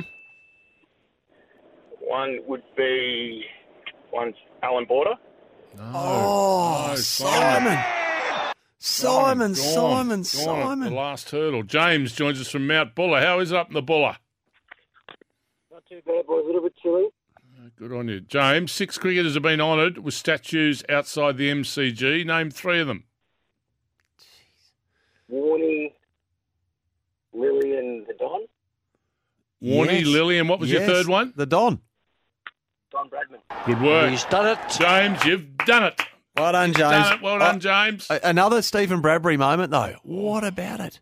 Simon from Hyatt. Simon had done all the heavy lifting. Yeah. And that's happened before, hasn't it? Just a lapse in concentration, you edge off, he's nicked off. He was braining them. Yeah. He was the equivalent of 240 not out He's there. confident, wasn't it? It were just the answers were just flowing. That you could see his heart rate was just staying at a level. Commiserations to you, Simon, but I think if you want to pick up the phone before the month is out, you are every chance to get yourself on that shortlist for our grand final on January the 30th. But for now, that seat belongs to James up at Mount Buller. Well done here, James. So you are today's last fan standing. Flights for you and a mate to Delhi, potentially. 5 nights premium 5-star accommodation. If you're good enough on January 30, you can attend a sports luncheon with SEN's cricket commentary team. Corporate hospitality at the cricket, $1,000 spending money as well. And there will be another chance to win across the day today. And again tomorrow with us. It's last fan standing, all thanks to Macca's. And we haven't finalised that commentary team just yet.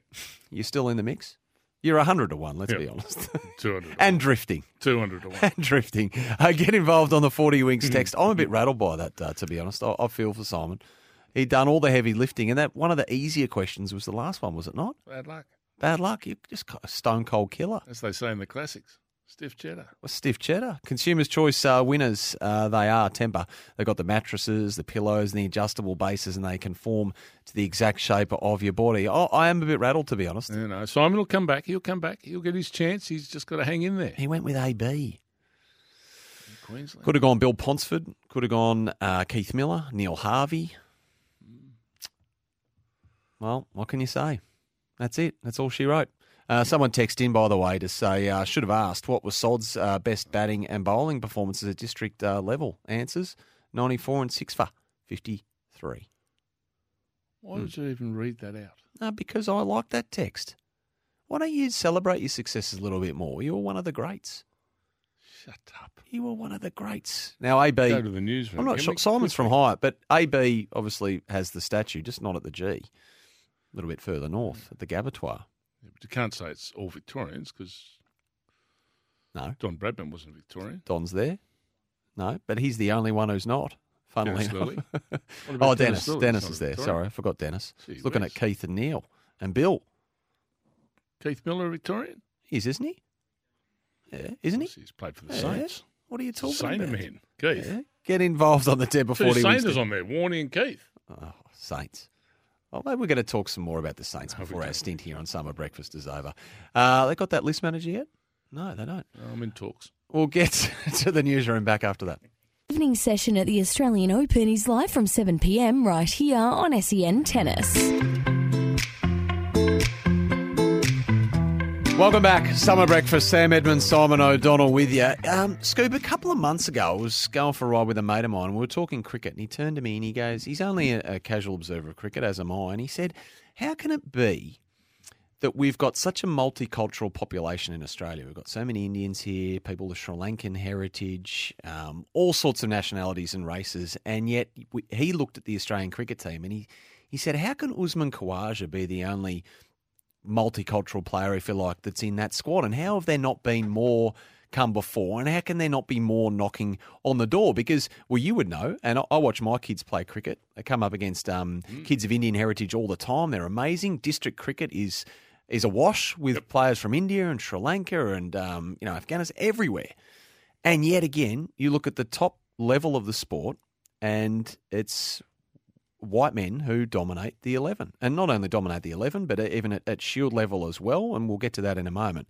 But there was a story on Friday in the Sydney Morning Herald, and the headline read, they'll pick the white guy, Usman Khawaja, on race and smashing cricket's inner sanctum. Now, it was written, and the interview was conducted by a journalist by the name of Osman Faruqi, and it quotes Usman Khawaja, not off the test, even though he dipped his toe in the water with this on the test. And if you've seen the test, you'll see him visiting Muslim schools and the like to spread cricket's message. But instead, it was in a podcast called The Drop, which is looked after by the Sydney Morning Herald and The Age. It's a culture podcast, if you like. And Usman Khawaja speaks a little bit about growing up in Australia and not supporting the Australian cricket team, even by the age of 13 or 14, because he just simply couldn't relate to the Australian team at the time.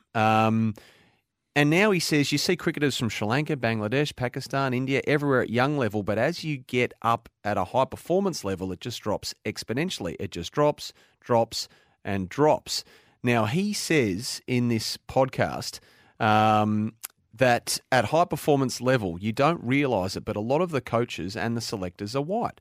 There's a subconscious bias. If you have two cricketers, one brown, one white, both the same, the white coach is going to pick the white cricketer just because he has a son that might look similar to him. It's what's familiar to him. So they are pretty bold and big quotes from Usman Khawaja. What's your immediate reaction when I read that out to you? That he's had some experiences that he has some very strong thoughts about. 100%. Yeah. Well, he actually he ties his own experiences back. He says there's been plenty of times I should have been picked for teams and I wasn't, but it just made me have a bigger chip on my shoulder. But credit to him, like he's working with Cricket Australia at the moment. He's working with the Players Association. He's trying to boost diversity at all levels of the game. And he works with underrepresented communities, undertakes outreach with them. So, and he did say to Osman Faruqi in this interview that he wished the test was even more unfiltered. And he had texted the show's directors to say why were certain things edited out that I wanted in there. And of course, that season 2's just dropped on Amazon Prime at the moment, the test. But there's that scene you would have seen where he visited that Muslim school in Brisbane, where he speaks about growing up, being called a curry muncher, and those sorts of things that made it impossible for him to relate to the cricket team because he was looking at these, white men playing cricket, if you like, but they were the same people at his level who were giving him a hard time and racially abusing him. So, but I can't answer the question of why they're underrepresented at the top level. Well, I can't either. There's, a good percentage of district or premier clubs. They have a massive number of Indian and Sri Lankan background and Pakistan background players. Massive. All those clubs. A couple of the clubs are nearly, I think it's Kingston Hawthorn. I would say the majority of their first 11 are from Indian and Sri Lankan background. Scotty Boland I didn't mention, and that is a great scene in the test, to be honest. Who's Indigenous Scotty Boland, who has that magnificent, it's beautifully told actually, the Boxing Day test when he takes the 6-for. It's really well done. But this is a humble human. Oh, he's so quiet, isn't he?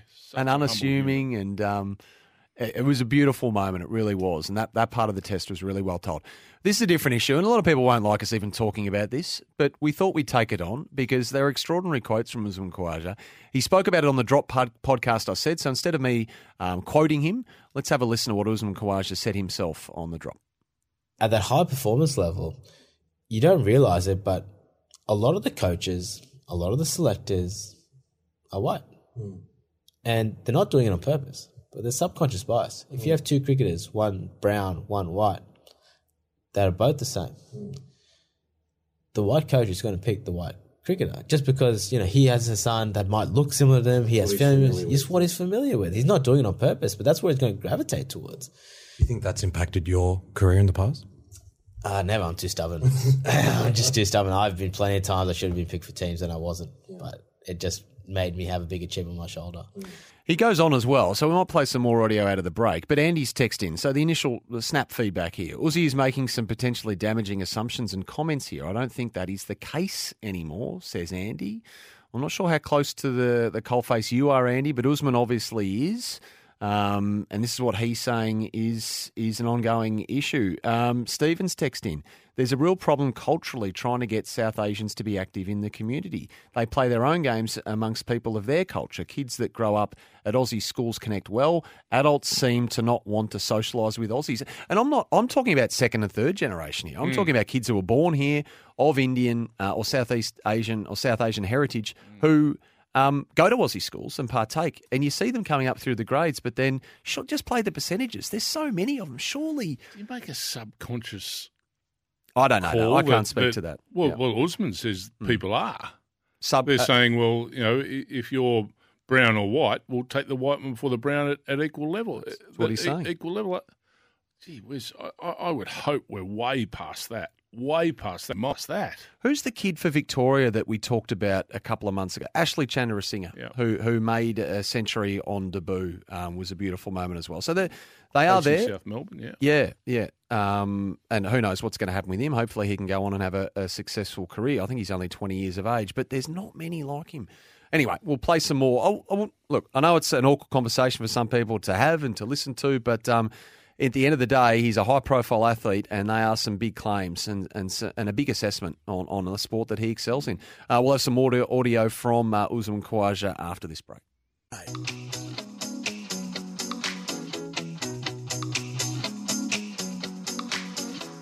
The Kogan Money Credit Card. A great value card with rewards and no annual fee. Summer breakfast. Where has the time gone? 9:15 already. Scoob, 15 minutes left in us. We spoke about Usman Khawaja before the break and the comments, the pretty bold, big comments made in the Drop podcast over the weekend. Here's a little bit more about what Usman had to say about his upbringing and path through the cricket ranks on that podcast.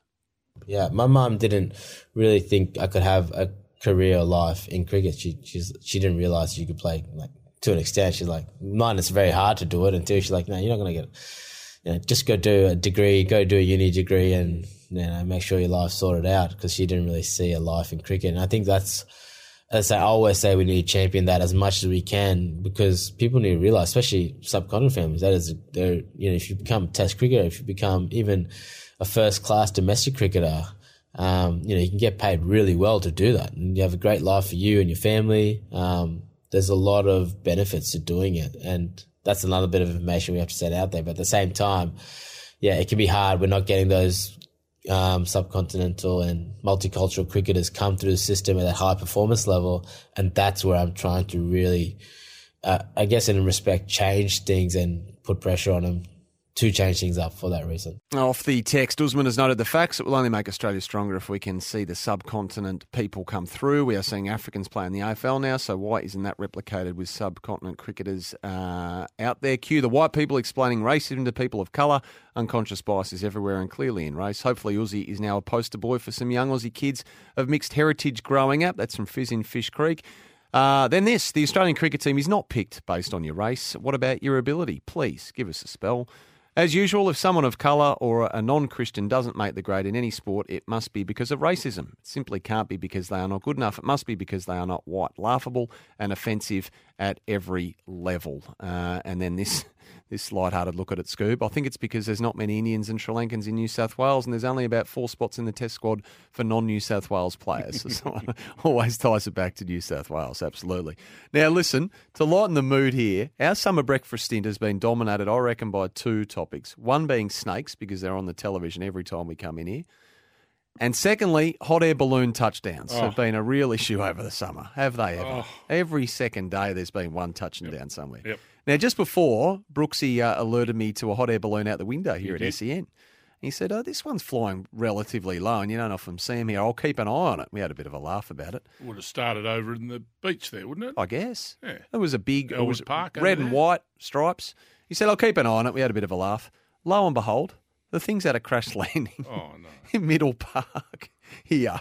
And I shouldn't laugh because I hope everyone is okay. I hope everyone is okay. But just saw something on the via 3AW and via Sunrise who have just talked about it. Breaking news: hot air balloon touches down in Middle Park, somewhere near the water, I think. I hope everyone is okay. But what is going on? There's no wind to speak of out there at the moment. So I wonder what their excuse will be this morning. God, where do they set off from? All different locations, I think, don't they? Would have been a magic morning. Beautiful. Or started magic. Yeah. Might have ended up like a bit of a nightmare. Ran out of hot air. I don't understand, to be honest, these hot air balloons, but it's turning into the most dangerous pursuit you can just about undertake at the moment. Things you'll never do in your life, for me, one is hot air ballooning. You think? Yeah, never. Never ever? I can understand there are people who do want to do it. I don't think it's cheap, is it, either? Got no idea, but you'll never get me in one of those baskets. Public service announcement. Alex in Baldwin texted in a while ago, and I meant to get to it. He said there's a major crash on Union Road and the corner of Whitehorse Road in Baldwin, so stay away from that. If that is your path into the city or of a morning, might want to steer clear of that one. And Bill in Hobart, I think Simon O'Donnell would provide better value in the commentary box on the Indian Tour than at the Australian Open. Register your support, hashtag Scoob for India. Well, because you were putting your hand up to call the tennis. Yep. So Bill's saying, straighten up, mate. I thought I did all right on that. Get yourself down to... A couple of tricky names. Get yourself down to the airport bound for India. I had to syllabalise them. Hey, this is Josh in Eltham, just coming back to Usman Khawaja. Boys, Usman's statement is full of presumptions and assumptions. Brad Hodge, Jamie Sidden, Stuart Law, Martin Love could all mount a case for being underrepresented at Australian level, and they were all white. When 11 players are represented out of 25 million people, there are always going to be those who miss out who are unlucky. That's Josh in Eltham. It's hard for us to cast judgment, though. Yeah, it is. Given our background and our upbringing, very, very hard. I'd say impossible for us to cast judgment. But all we can do is present them. Usman Khawaja did put them forward in a public forum, in a podcast, so we thought they were big enough and to bring to you this morning. Get involved, by the way, right throughout the day. Julian de Stoop not too far away on the Temper 40 Winks text. You can get your unique bed match profile, find the right bed for you, 40 Winks. Serious about sleep. Hayden Cotter joined us earlier, Lawn Pier to pub winner again. Brett Phillips set the scene for us at the Australian Open Day 1, getting underway in a couple of hours' time down at Melbourne Park. Both of those podcasted up at sen.com.au. And a really tumultuous last fan standing on reeling from that one still. We'll play it all again tomorrow. Simon will take our final break, I reckon, and we'll be back. Why don't we do that? With JDS. What a really good idea. Right after this. Really.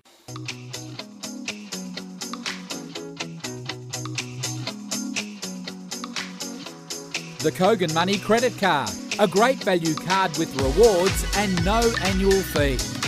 Summer breakfast. Middle Park Beach, that red and white hot air balloon touchdown, Scoob, relatively soft landing, thankfully, so no one harmed in that unplanned touchdown. But we saw it just drifting over us here at SEN HQ and thought, gee, she's flying low. Sorry to all those balloon operators out there, but I ain't paying nothing to get into a basket. I'm paying plenty to listen to this man. Julian de Stoop is with us. You're not paying anything. I'm not paying a cent, actually. Exactly. And I actually need I to don't apologise. expect you to. I actually need to apologise for you for all the remnant texts that have just dropped on Usman Khawaja that you'll have to consume throughout the morning, but we thought we better touch on that. You want to talk cricket, though, because you were struck by something I was, and that was the derby between the Renegades and the Stars. You can't just hand out sixes willy-nilly when you hit the roof. And what's your solution? Dead ball. Why don't, here's a Surely, novel. Simon. The roof's only 38 metres high. Here's a novel idea. 38 metres. Why don't we play with the roof open? Well, wasn't it? Someone suggested there was talk of a thunderstorm. That's why they shut it. What? There was no talk of rain on Saturday. She was warm. Very warm. Very warm. Maybe they needed the aircon in there. I'm not sure the one-handed catch is the right solution. It'd be fun. It would be great fun. As you mentioned, like the South African Yes. T20. That's taken off over there. That's magnificent. There's cash on the line for that in a big way. And no spillage either. What's on your program today? Well, plenty of Australian Open, plenty of Magic Millions. We'll talk to Gareth Hall, who was up there. What was wrong with the Magic Million? Well, the 2 races they got. I've been racing on heavy 10s for the last 12 months. What a disaster. What a disaster. And part of the Eastern Seaboard, it hasn't stopped raining. Part Sydney, of a bizarre day, which we spoke about. So Murray Bridge, tumbleweed play. Tumbleweeds. And then a nasty fall up in Benalla, wasn't it? Benalla. A couple of jockeys dislodged, turning for home. And that meet was called off as well. So wasn't a great weekend for racing, was Not it? a great weekend at all. So, and the Magic Millions, this comes after a couple of horses bolted off from the beach race and went through the streets of Broadbeach. And the week before, one got away from the racecourse and went into the canal next door. They got it out. So is a it, couple of weeks so what are we there. blaming here? Sprinkler? Poor forecast? All Poor of the track above. management? All of the above. Bomb, they got a lot to do with it. I'm not allowed to call them that anymore, are we? Not allowed to call them the bomb anymore. Bomb always have a lot to do with it. Okay. If in doubt, blame the bomb. Cam in Churnside Park says we should be using ball tracking for the 2 sixes. Find out if it was where it was going to land. Then either it's a 6 or a dot ball. Cam says, but the fielding team, like Aaron Finch, was furious because those balls are going straight up. But they were out. Both of them would have been it's out. his rule. Oh, it is his rule. That's why they put the rule in, because one of the shots he hit. His was going about 30 rows back when it hit the sort of frame of the roof. 30. It was not as big as yours. They were going to put a seed in for it, apparently. Up in the roof. Yeah, up in the roof. Good spot to sit. A big target. Maybe that's where they could put the Mercantile Mutual On the sign. roof. On the roof. It's not bad. The sign, not the structure. That was great, the Mercantile Mutual sign. Yeah, I thought so, but the ING sign was good as well. But Simon, gee whiz, that was a discovery That this was morning. disappointing by Simon. Very, very poor for a fellow Victorian as well. There's a little gang up here, isn't Brad there? Hodge still upset Little about gang that. up. You know, hard done by when it comes to test selection, and hard done by with the ING cash. Greggy, I tried to get the line on the line. Greggy wasn't having a No, bar. he of wasn't it. having a bar of it. Went He straight wasn't. over it. He was You had upset. no sense of theatre there, did you? Just ruled it out straight away. No cash. Righto. Yeah, no cash. We'll be back tomorrow at 6, Simon. You've been magnificent No, today. you've been really good today. I was a bit flat, but I'll lift. We'll see what happens at the Australian Open lift. today. Julian De Stoop with you up until midday. Go well, Jules. Thank you, team. And you want to stay with Jules. He's with you Court, until centre midday. court. Get involved. Back. Rod Laver.